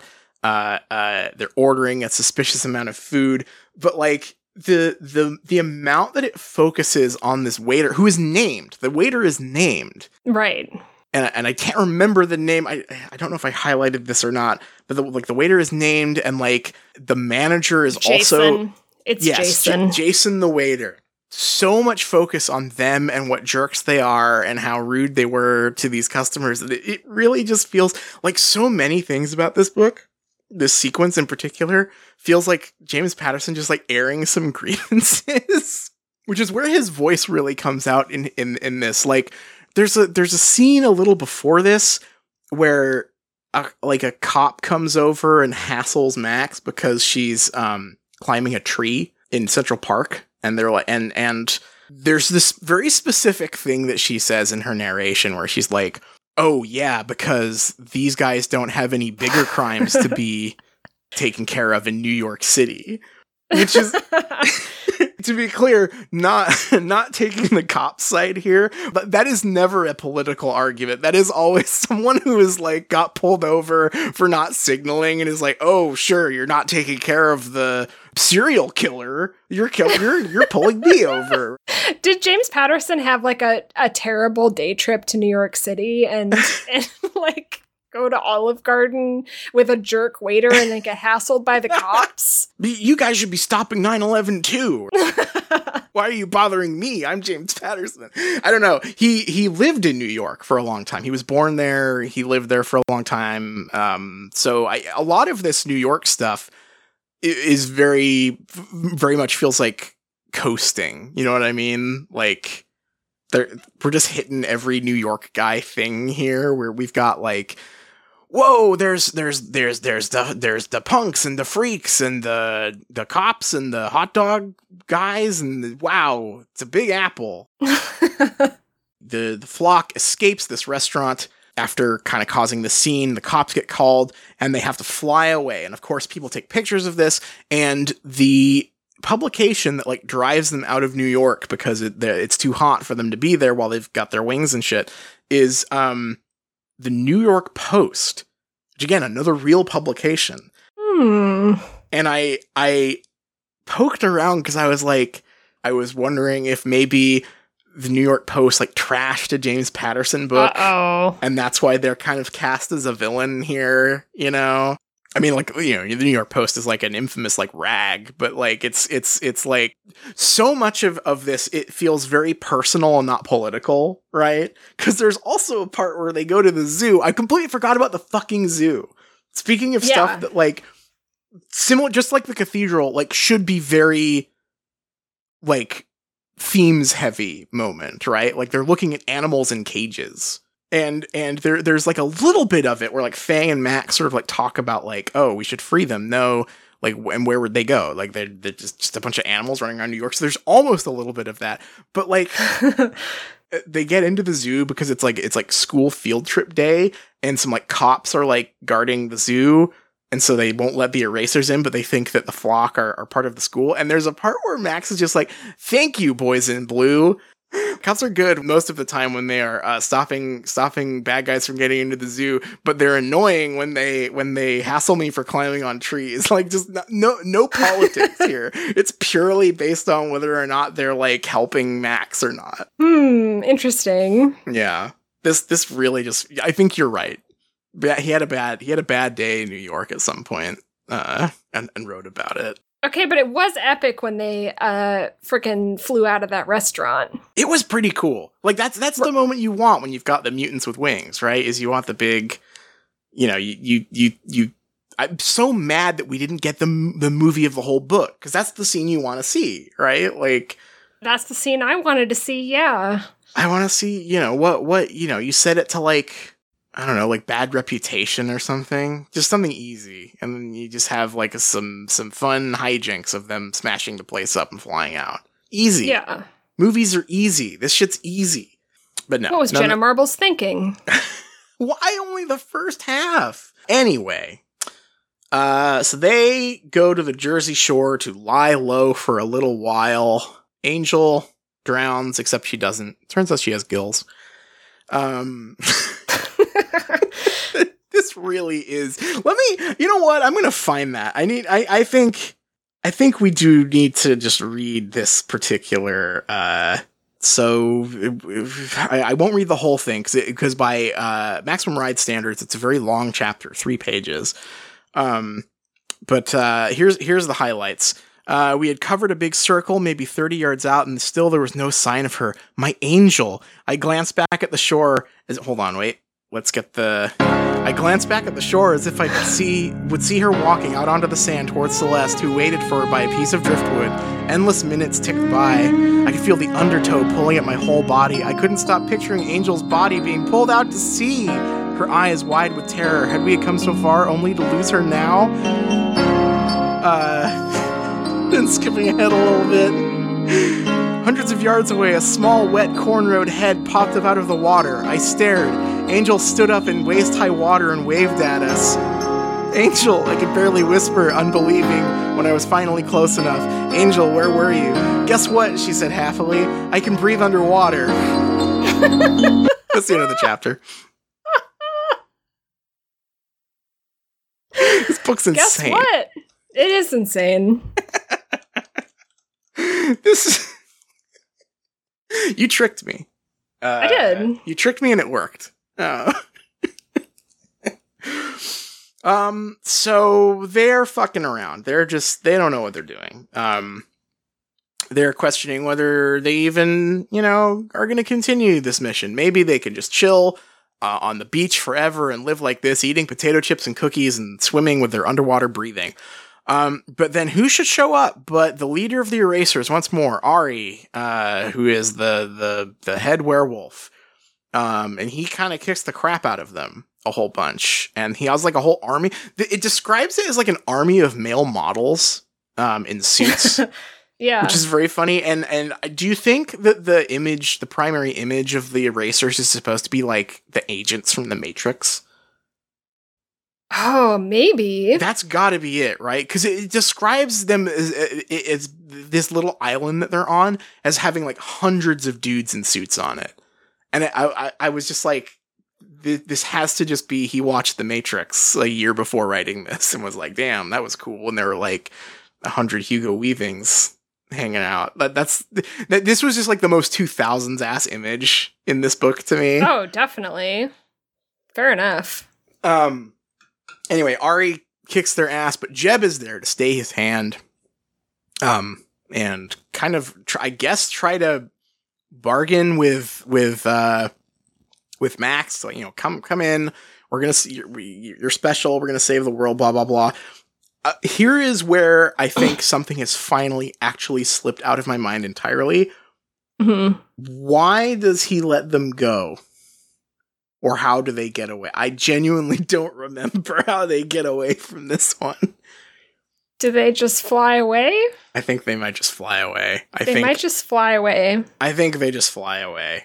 We're gonna say they fly away. I genuinely don't remember. And I did not think because this is the thing. This is how this book gets you.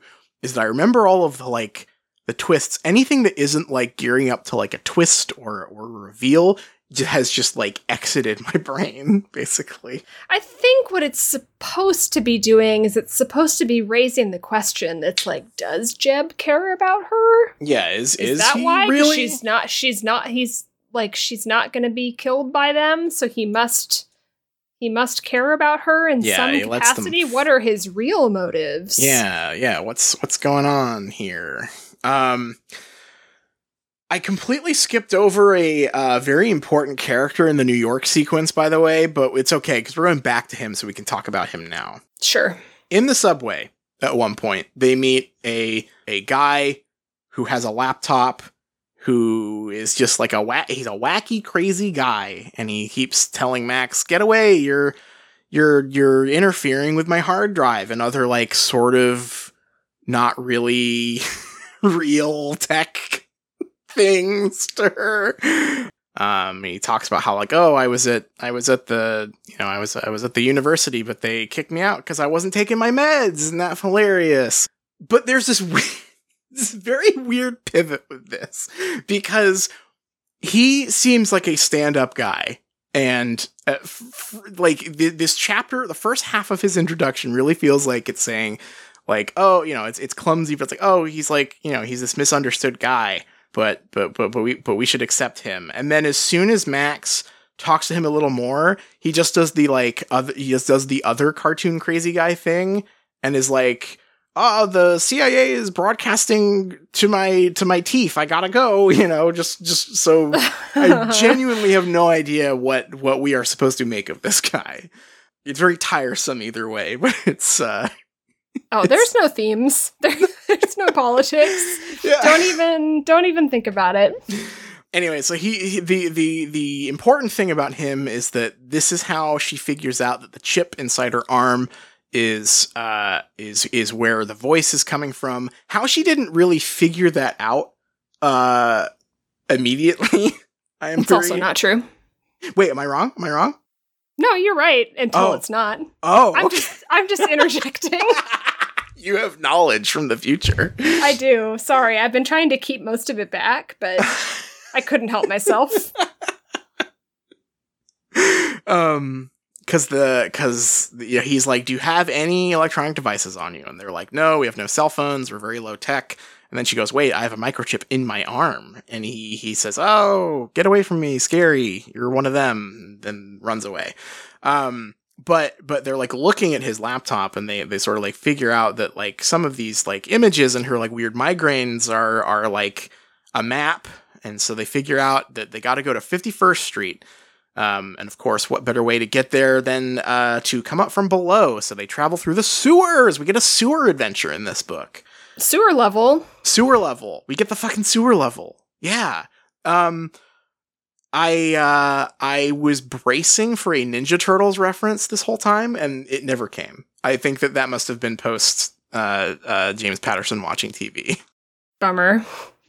Anyway, they find this door, a secret maintenance hatch that they can get into to make their way inside the Institute. And so here I was reading this book. My ebook app was telling me, hey, you've got 15% of this book left.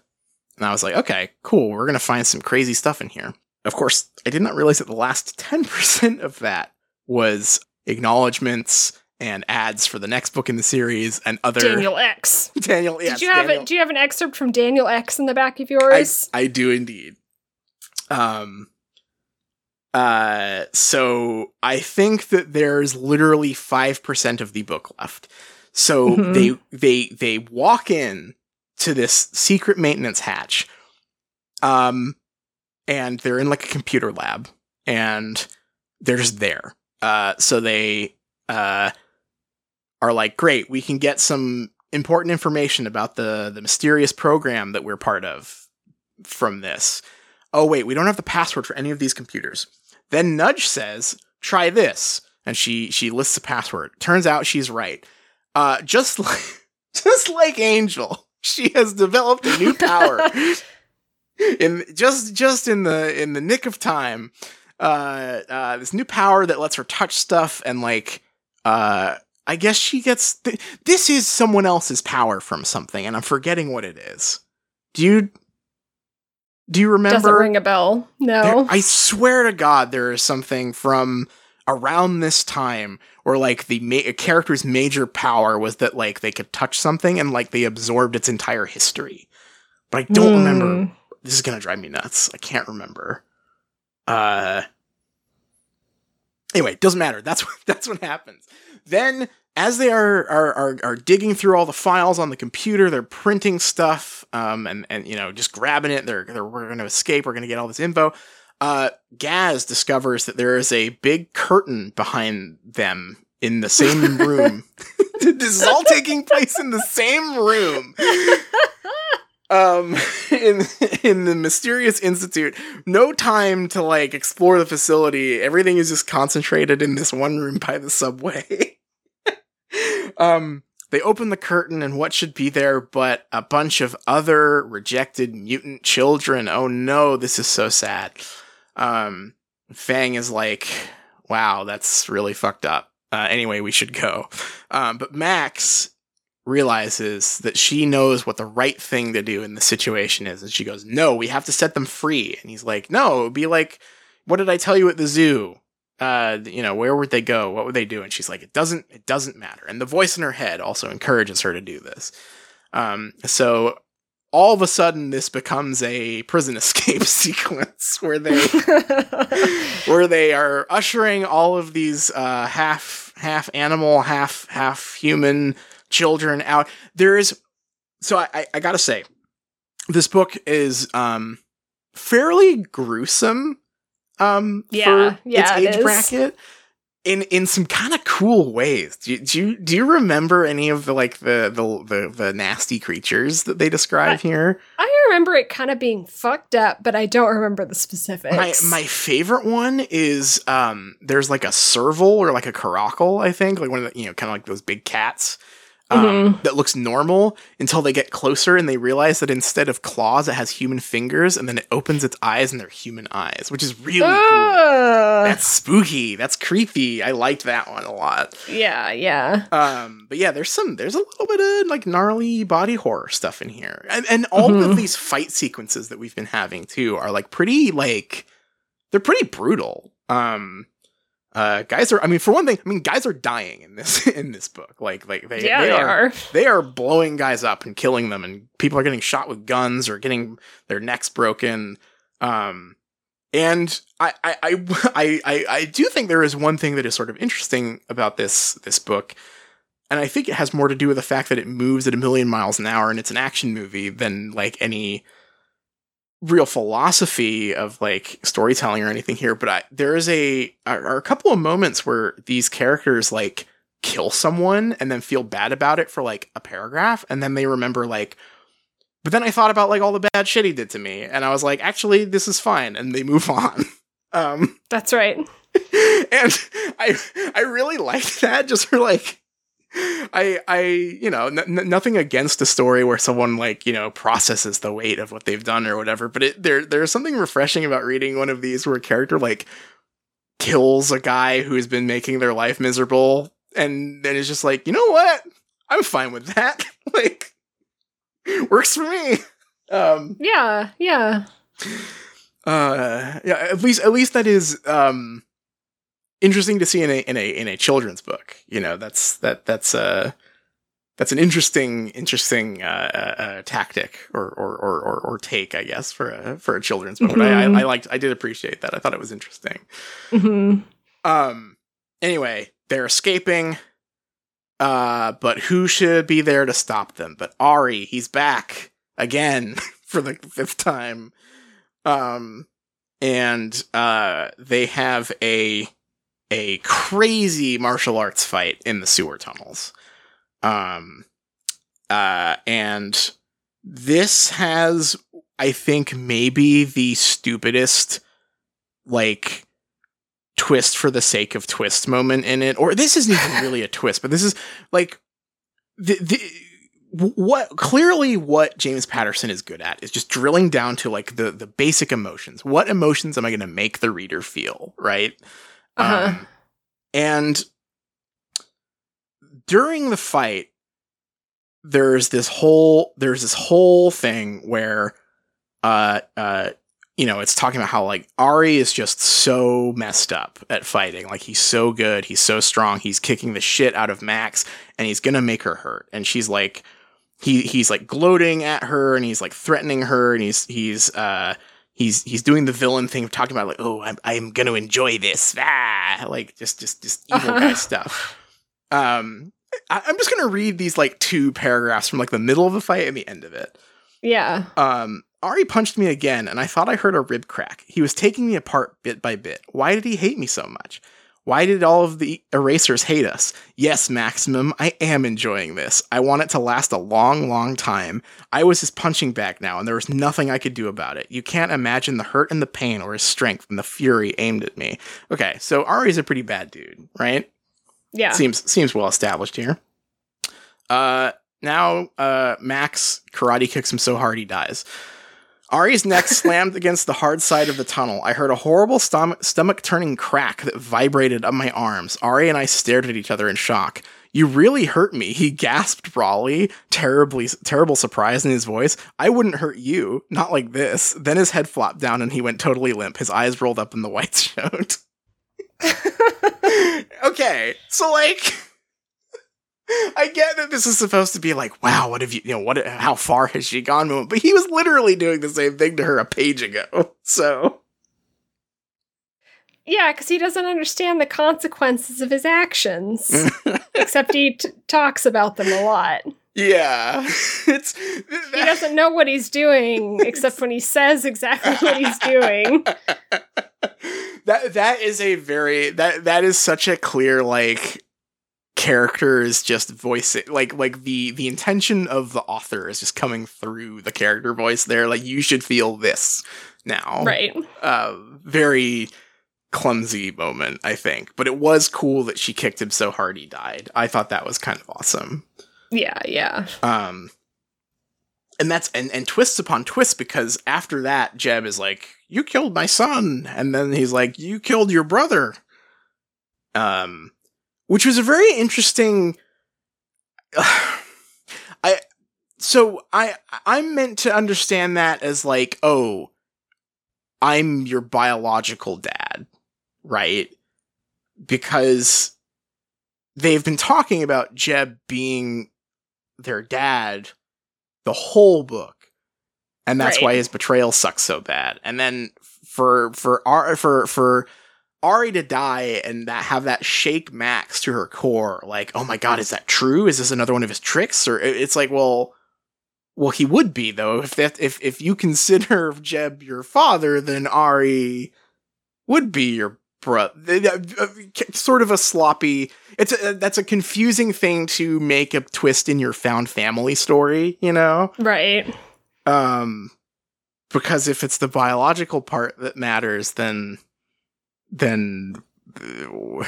I guess that makes sense. But if it doesn't, which is what the book seems to be positing all the way through, it's a little, that's kind of a clumsy reveal. I did, and a moment that I didn't really realize was meant to be a reveal until she continued talking about it in the next chapter. Yeah.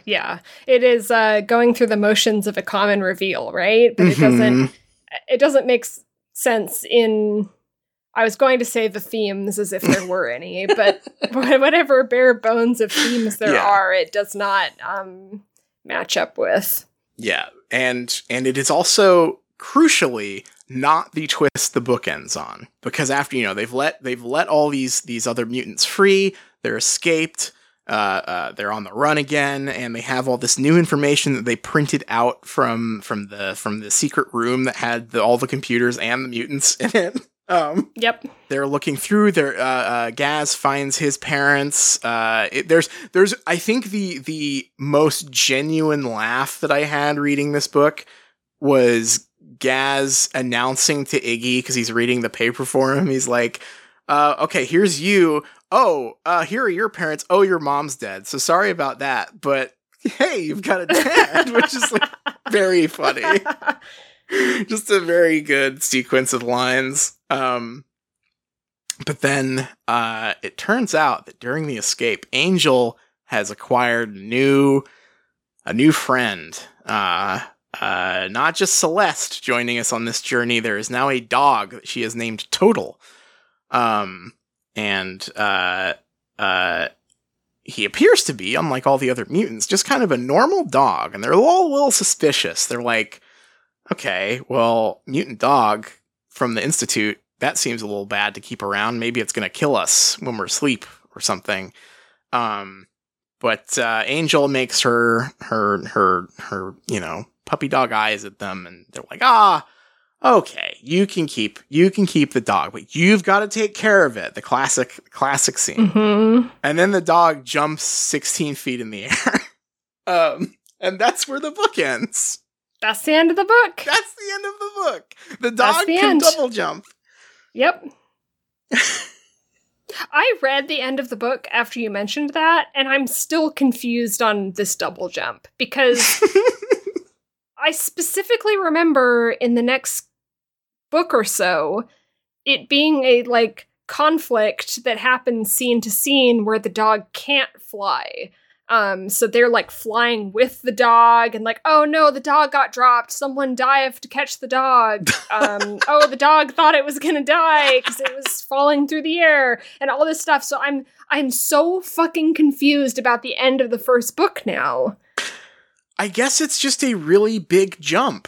But even at the end, the characters are reacting to it as if that means something. Oh, it's still up there, yes, I don't know what they're I guess it would be weird to see a dog jump that high, but there seems to be some significance behind it, and I don't know what it is. That's that's its mutant power, I guess. But it jumps really high? He must just have very powerful muscles and bones. Okay. But you're right. There's no it's not like a reveal of what creature he's crossed over with, right? Or anything like that. Right, because I know the reveal. The reveal is that he can talk.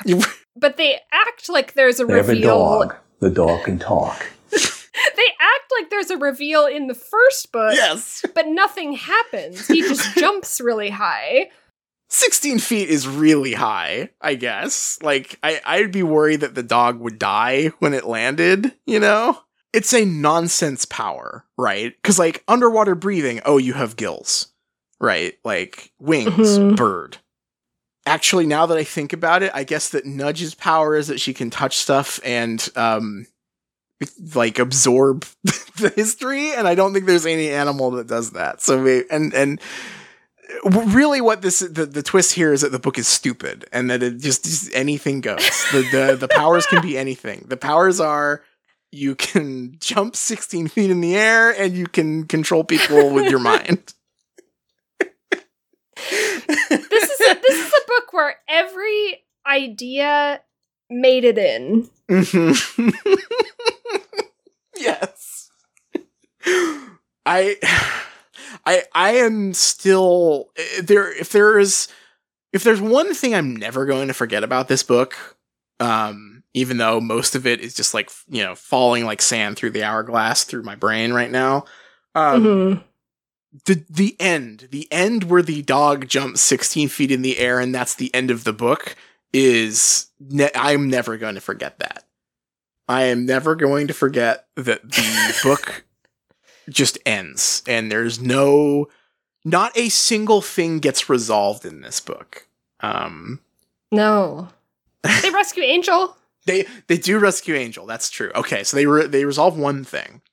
But everything else is just questions upon questions upon questions. And like, not in a way, because there's like ways to do that, you know, especially if you know that this is like a multi-book series, you can absolutely, there are tons of like, you know, multi-part mysteries or adventure novels that end on a cliffhanger. Like that's very doable, but this is just like sliced. The book itself, regardless of whether or not it answers all the questions, it does not feel like it has like a beginning, a middle, and an end. No. It's the book is just all middle, which is kind of impressive, honestly. You know, hats off. The whole first 3 books are all middle. It doesn't stop. That is just how they, like, the realm that they exist in. That's really impressive. And a little scary. Like, I'm intimidated by this. Like, because I want to read the next one to find out what happens, just purely out of morbid curiosity.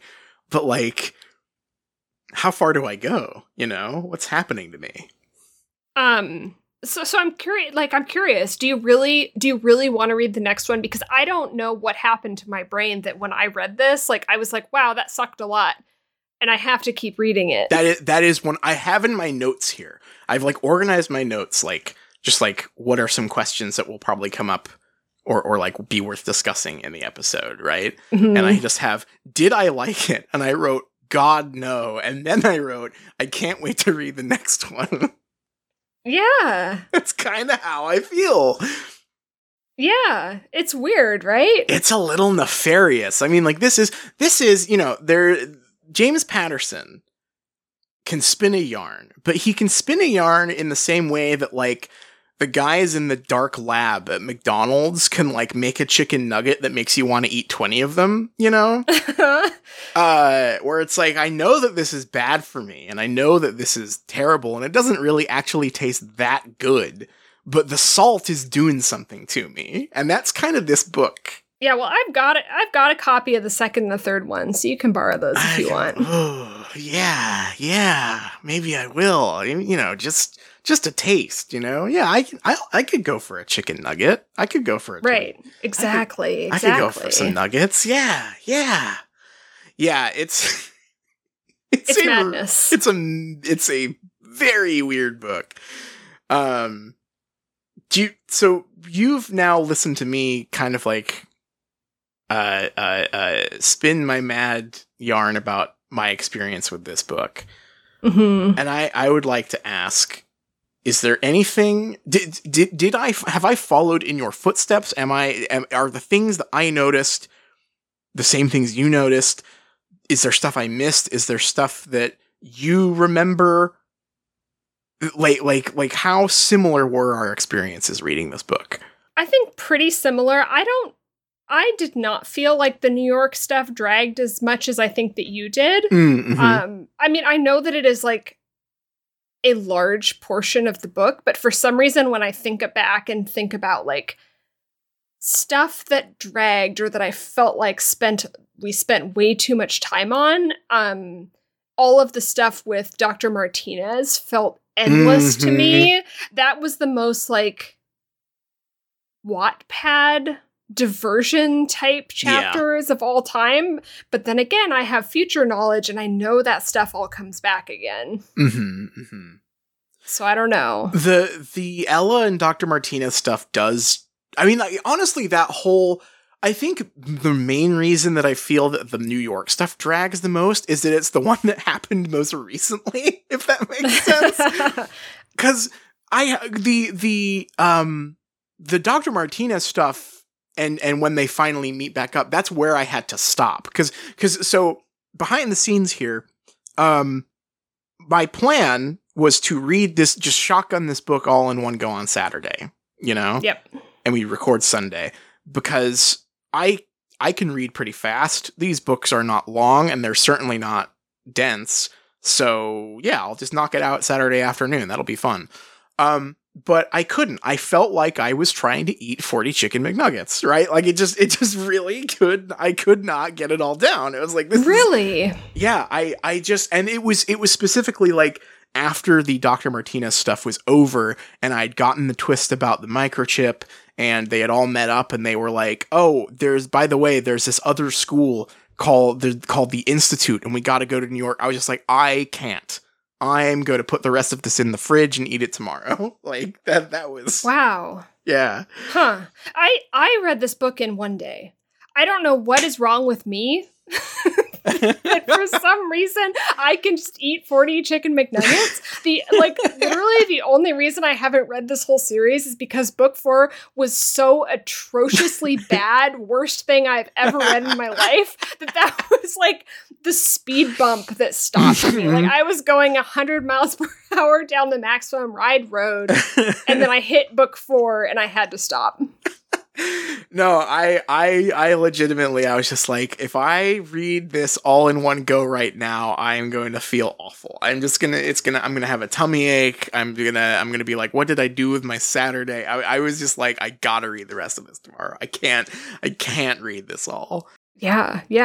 And I think that if that had been, like, if the book had ended, I think we would have had a very similar episode and I would have basically spoken about all of the Ella and her mom stuff the same way that I did about the New York stuff, but the New York stuff happened early, you know, or late like more recently, right? So it's the one that sticks out to me as like, oh, that's the last one I struggled with.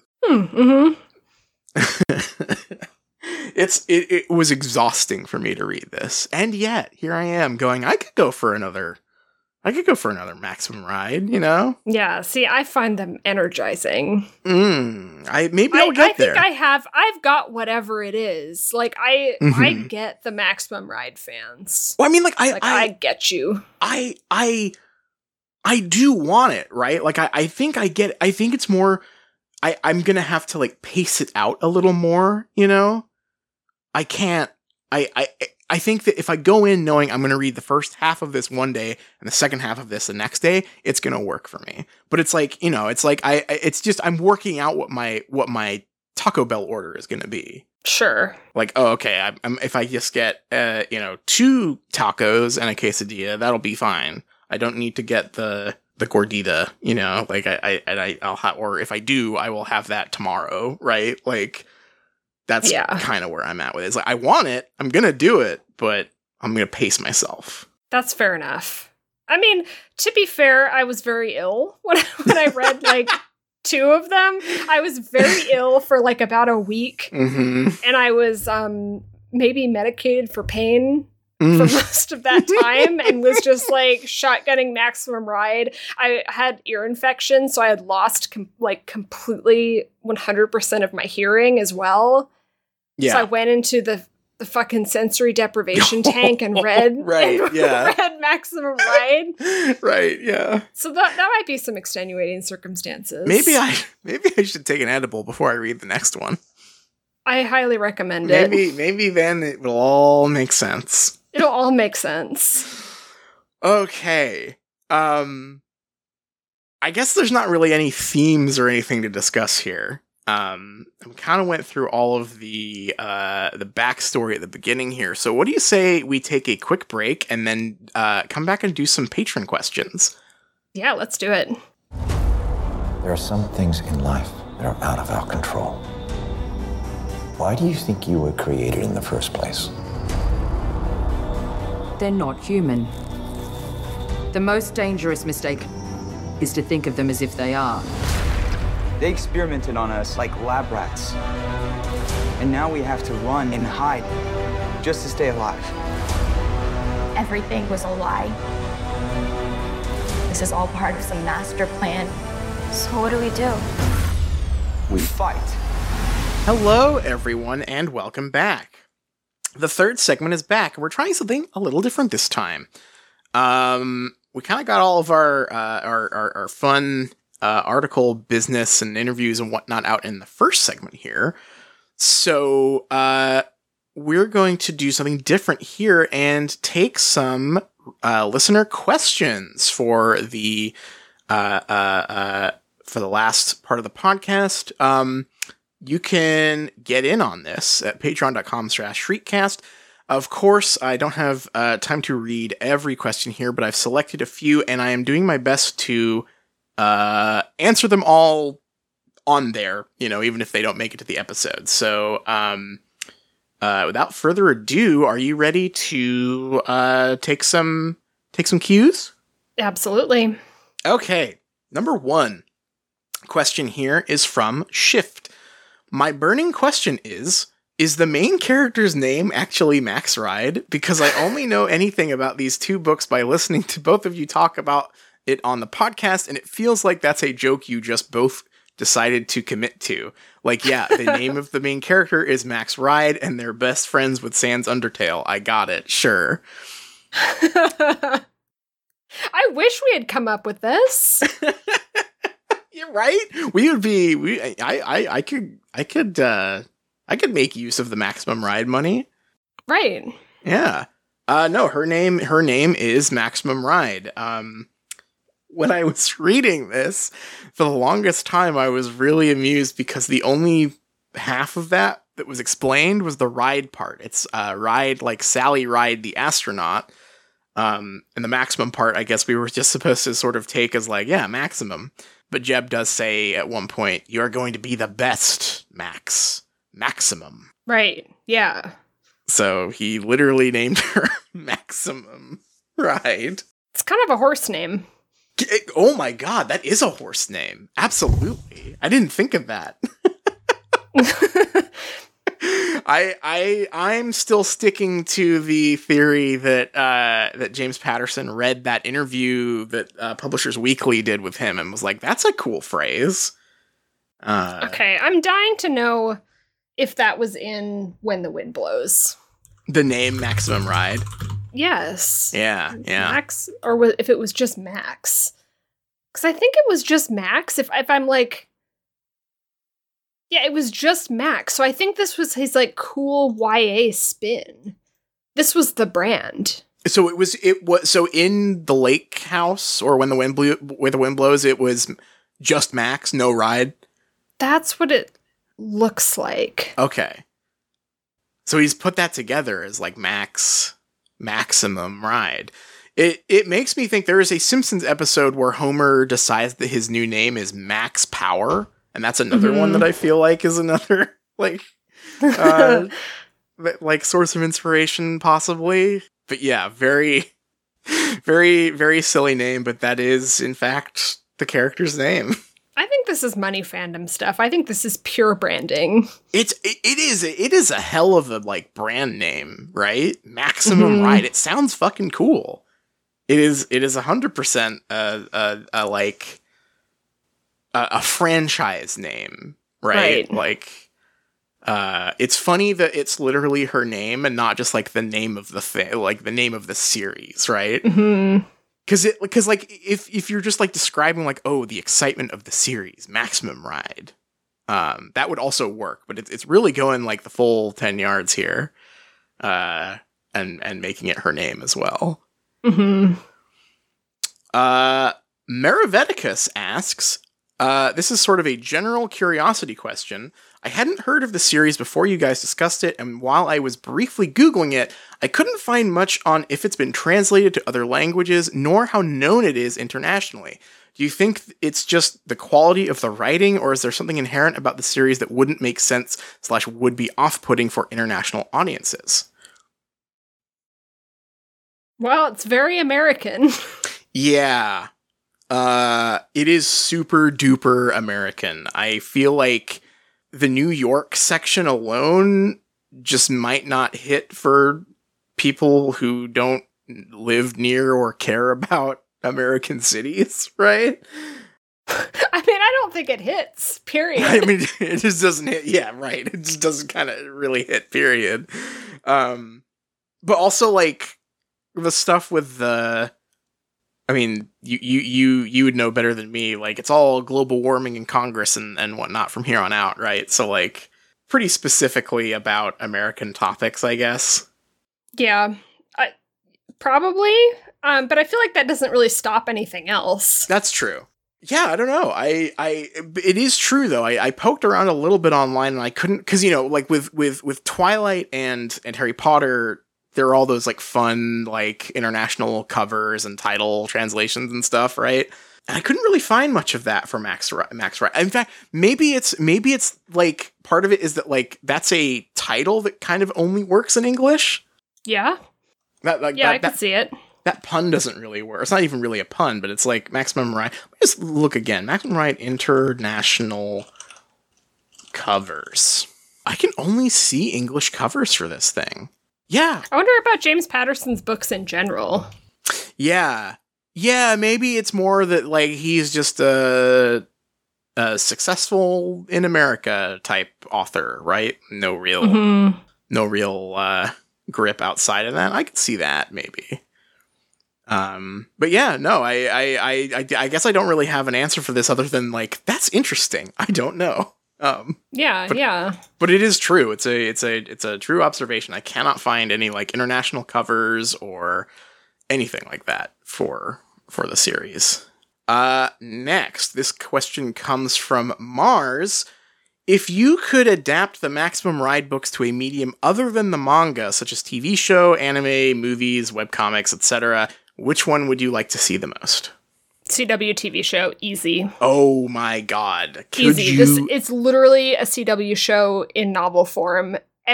Stuff happens and then forever for fucking 14 seasons. No stopping, endless twists. That is the format for Maximum Ride. Yeah, 100%. There's one of the other sort of like old man cultural touchstones in this book is Max calling herself and other people calling her Supergirl all the time. Mm-hmm. Which, if I'm remembering right, around the time this was being published, I think that Supergirl's most recent outings would have been like in the comics, like in like the 70s and 80s and stuff, rather than like like she's not in like the TV shows or anything. But now we have like the CW Supergirl, which everything I've seen from that, it is Max Ride core, like 100% the same kind of thing. Well, and consider there are Marvel Maximum Ride comics. Are they exist. Marvel? I believe so. Oh my god, I had no idea. They have weird robot wings in them. Marvel Max Ride is a comic miniseries adapting the first 3 books of Maximum Ride. Wow. So, my second answer is Marvel movies. This would get me to see a Marvel movie again. 100%. Also perfect for Marvel movies. Yeah, these are in the same wheelhouse easily, right? Yeah, totally. That's so funny. I had no idea these ones existed. During an interview prior to the release, Patterson said the following: "I've given Marvel license. In fact, I've encouraged them to make this Marvel's maximum ride." Yeah? Yeah, I bet. That is so... Talking like you're big-dicking Marvel is really funny. Like, oh, yeah, I gave them some license. You know what? I gave them a little walking around money, you know? Oh, I think they're into the money fandom too, so I'll give them license. So I expect some changes to the story. I expect we'll age the kids up a bit. I'd like them to mess with it. It's also a very visual series, which I think is great. My hope is that it will be the best series I've ever done. That's what I want. You didn't do it! You didn't do it! Marvel's doing it. He did this. Oh, he's so funny. Fuck me. The flock does not have bird wings, but cyborg wings of metal alloy. Yeah, that sucks. Apparently, Marjorie Bennett stated that this was the idea of James Patterson. Yeah, well, so is everything else. Yeah. That again, this feels like another money move. This feels calculated. He's like, superheroes and shit are in now, and like Iron Man, they should have robot wings now, actually. Gazzy works mainly with computers when creating bombs. The reason for his name has changed from being literally gassy to being skilled at creating explosives. They took out the fart thing. To be fair, again, he never farts. That never happens in this book. Right. Like once at the beginning, then it never comes up again. So sure, change it. Iggy's main power is to be a human compass. Cool.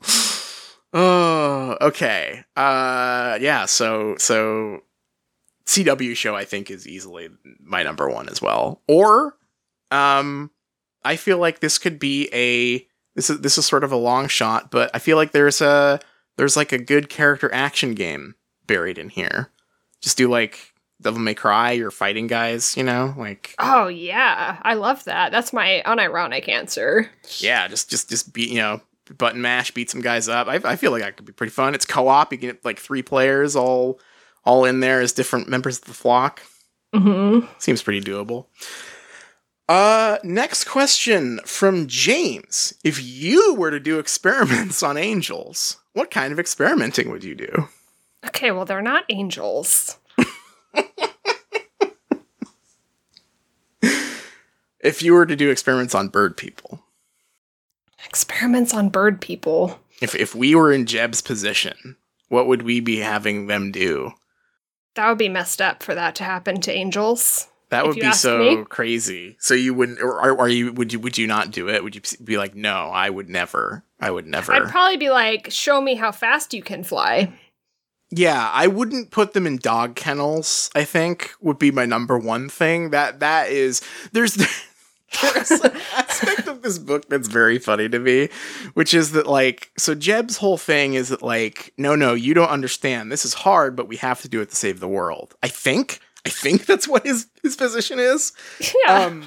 But if he's in charge, he's like, he's got them in, like, literal dog crates, and they're being fed food, like, through the bars, and there's werewolves, like, patrolling around, ready to kill them. So it just seems like sort of a bad time.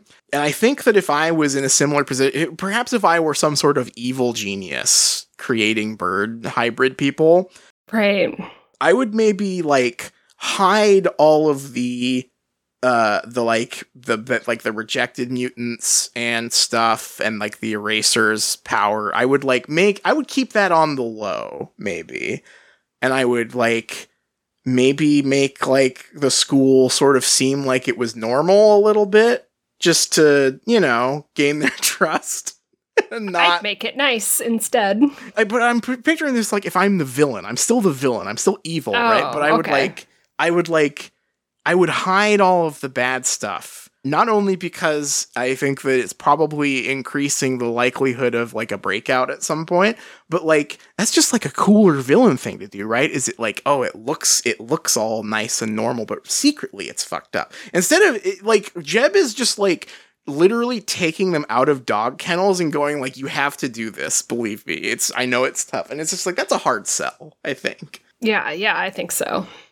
Yeah, I would be a better villain, I think. Next question comes from Kazinci. What is your favorite bird person species and character? These can be separate questions. Bird species and character, separate questions. Yeah. Possibly. Yeah. My favorite bird. What is my favorite bird? Favorite fictional bird person. Favorite fictional bird person. So, like, I would, would Arakoa count from, like, Warcraft, maybe? Those are pretty cool. Yeah. I'm trying to think of more bird people. Falco. There's those people in Breath of the Wild. Those are cool. Yeah. I'm just gonna... Here. Bird people. Oh, well, that's... Okay, there's a movie called Bird People. That's not what I'm looking for. No, not that. TV tropes, bird people. Here we go. Okay, so you've got the ones from Magic the Gathering. You've got the D&D ones. You've got Falcomon, Digimon. You've got the Zelda ones, like you said. You've got Falco, the Ixal from Final Fantasy, Tengu from Guild Wars 2. Here's the fucking problem. Yeah. The Maximum Ride people are my favorite bird people. I think that counts. You like That's the problem. You like it when it's just like people with bird wings, you know? Yes, I do. Yeah. And they have like cool powers. I think that's they're valid. Badass and do an epic jump and fly out of the windows at a restaurant.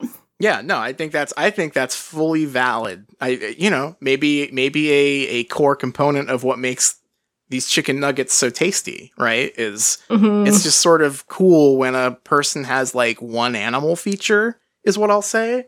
I think that's like a cool, that's a trope that's always hitting for me. Someone's got horns, someone's got wings, someone's got fangs, someone's got different eyes, but just like one thing different. I'm a big fan of that.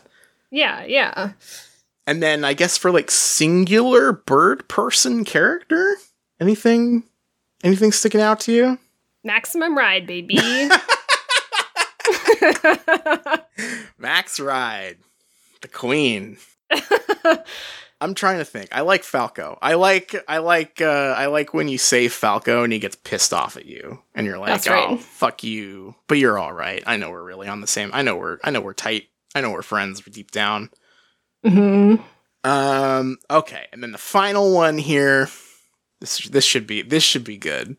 Knowing your last answer here. So I've sort of combined this one. We had a few people ask variations of this question, like MB Hair and Dration. What would our mutant hybrid OC powers be? Oh, hell yes. Okay, because the powers are sort of separate from... Okay, so just going basically, just basing this purely on what happens in this first book, I'll say like wings plus, let's say type of bird wing, and then we can pick 2 powers. Because everyone like gets an extra power over the course of the book. Agree. Yeah. Okay. Yeah. Let me think about this for a moment. Type of bird. I'll play us some music while we think about this.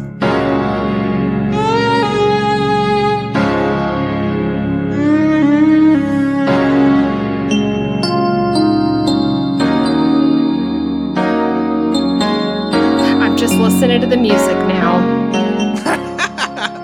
Okay, wait, what about... This might be better thinking music. Oh, you're right. This is way better. Oh, fuck, I only have a short clip of that one. Bummer. That's it? Just the first note, I guess. Oh, that was from... Remember many episodes ago, I took the first piano note from a bunch of songs and had you guess them? I think that's that's from. Very good. Is that Runaway or is it Black Parade? This is Black Parade. Oh, okay. I think I'm gonna pick one of those beautiful pigeons that isn't like white but has like the brown on it too. Oh yeah, like a little bit. With like the kind of like the white heads and the dark eyes, those ones. Yeah, those ones. Yeah. That's what I'll pick. 'Cause that's, I think, similar to what Maximum Ride has canonically. Yeah. I'm looking up. Yep. Pigeon. Badass. See, I'm such a Maximum Ride stan. Off-white pigeon wings. Yeah. No, that's cool. Okay. Now, what about your powers? Powers. I don't want to read minds. Way more trouble than it's worth. It is, and I learned all about that in Twilight Midnight Sun.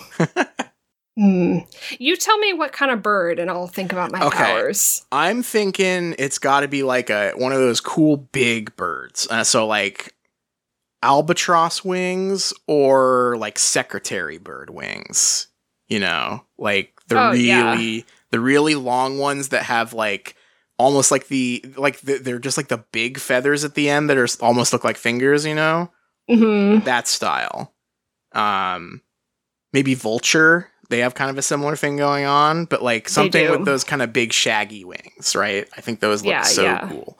Those do look cool. Absolutely the coolest looking wings I can get, I think. Now I'm thinking about powers. Let me think. Now I have a good one to consider here. How about Tracker? Yeah.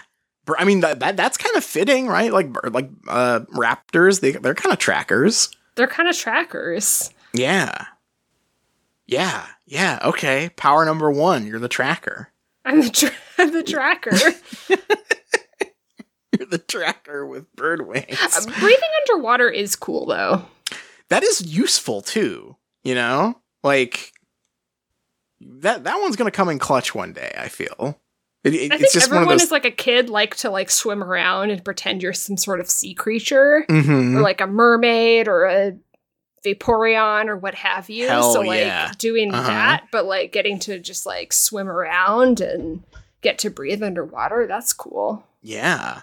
And you have wings to like propel you forward. Ooh, yeah. You can go really fast, maybe just pushing yourself. Yeah. I'm in a tough spot here for my first power because, like, whenever I think about superpowers, I instantly think, like, yeah, flying would be sick, but I've got that on lock already. You've got that one, yeah. That one's in. Would it be does this sort of roll into the bird strength thing? Because when I'm thinking about, like, bird powers, I'm thinking about, like, it's cool that Kazooie can carry a bunch of stuff on her back. You know, if I'm walking around going and like carrying like a truck or something. I was like, what does Kazooie carry around on her back? But I guess she carries Banjo around. Yeah. If I'm like, okay, I'm just gonna say super strength. I think because like that comes with it though. Yeah, I guess it does. But like, I mean, like really super strength, like knocking walls over super strength. You know. Don't they already have that? I guess it's really confusing. Yeah, I guess they sort of have it like when it's necessary, you know? Mm-hmm. Okay, so that one doesn't count. What about I mean, it can count. If you want to be able to throw a van across a football field, then that counts. You're the tracker. I could throw the football. No, I'm gonna. So we've already got like pretty decent strength. I'm gonna say night vision. That seems pretty cool. Because if you're flying, you know, what if you want to fly really far and it's nighttime? Some night vision. That sounds pretty good. I need some night vision because I'm going to be underwater. Oh, what if you had sonar? Oh, that'd be cool. That's like the ultimate tracking power. Yeah, like if you were like a radar bird. Yeah, that all like rolls into tracker, right? Yeah, so I can breathe underwater and I've got sonar. Yeah. So kind of a marine bird. Kind of like a water, like a cool water bird. Hmm. Night vision. I'm trying to think. The powers are so loose, and they could be fucking anything in this. Nudge's power is guessing passwords, like by touching stuff. What about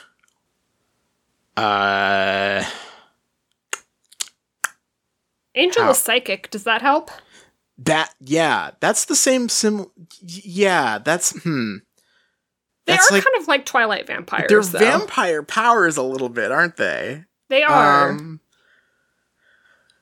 I gotta choose one more. I've got night vision. If I've got night vision. Oh, okay. You know what I want? This is a very specific one, but if I've got night vision, I want like a almost like a stealthy attack power, right? I want to be able to like shoot my feathers like they're like ninja stars or something. Ooh. You know, like a cool silent assassin powers. I'm like flying around at night. I find the bad guy, and then I like go and just shoot like a bunch of cool feathers out of my wing at them, and then they're none the wiser. And I fly away. You're more combat ready than me. Well, you're doing recon because you're the tracker. Yeah. Maybe you need a combat power. I might need a combat power. That's not fair. Yeah. Okay? So let's. Well, you still have a power. You still have a power open because we're rolling radar into the tracker thing. So right.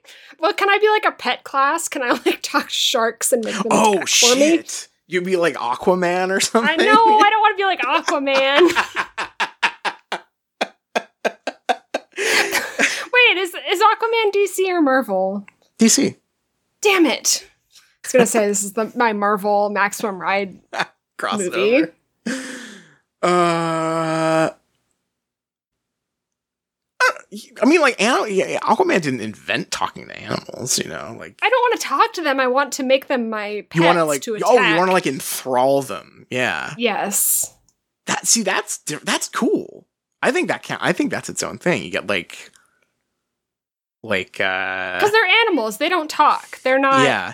You know, they don't have language. You can I'm just making them do something. You can like do the movie The Birds, but to like fish. Exactly. Thank you. Yeah. No, I think that's cool. I think that would be your combat power. You could just frenzy a shark or something. Yeah. I don't know who's down here with me to combat with me, but well, I bet it's like it's like a submarine. So what you're gonna do is you're gonna like have a bunch of sharks or like a whale like attack the submarine to make them think that like a torpedo has hit them or something. Right, yeah. And then they're gonna surface, and then like the little guy is gonna come out on top of the submarine and be like, "What's out there?" And I'm gonna go with my cool razor wings and get his ass. Perfect. Yeah. Combat powers, pretty good. Mm-hmm. One support power, one combat power. That was a pretty good way to divvy that up, I think. Yeah, I think so. Okay. Well, that's a lot to chew on, but I think we got to leave it there for now. Yeah, I'll be thinking about my Maximum Ride Sona from now on. I guess maybe we can come back to this in a future Maximum Ride episode. Is I need to think about what the name for this cool, because we'd need like Maximum Ride ass names, right? Yeah, that's gonna be a tough one. Yeah. That'll take a while. So we will, I think, unless you've got anything else, any last minute Maximum Ride tidbits to bring up. I don't think so. All right. In that case, I am going to take us to the close. Our theme song is Hot McGonagall by Cheshire Moon. Huge thanks to them, as always, for letting us use that as our theme song. You can find them on Bandcamp, and you can find us at patreon.com/Shriekcast, where you can find bonus episodes, bonus videos, and, of course, ask us questions for future episodes. And I guess we don't have an answer for this yet, but I'm careening towards it, so I'm just going to say it anyway. What are we reading next time? Mystery. Nothing, but everyone else can read Maximum Ride 2 for more exciting fun. And you'll get to about Maximum Ride 4, and then you'll stop reading, because that is maybe the worst book ever written. Yeah, we'll figure out what we're doing next time, but until then... Catch you on the oh fuck, that's what we say on the this is all uh-oh wee woo yeah, please read another. Don't read Maximum Ride. Please read another. No, read it. Read it. It's good. Makes ocean roar seem tame. Better know what you're after if you catch your eye. 'Cause this hot mama is just a cat in disguise.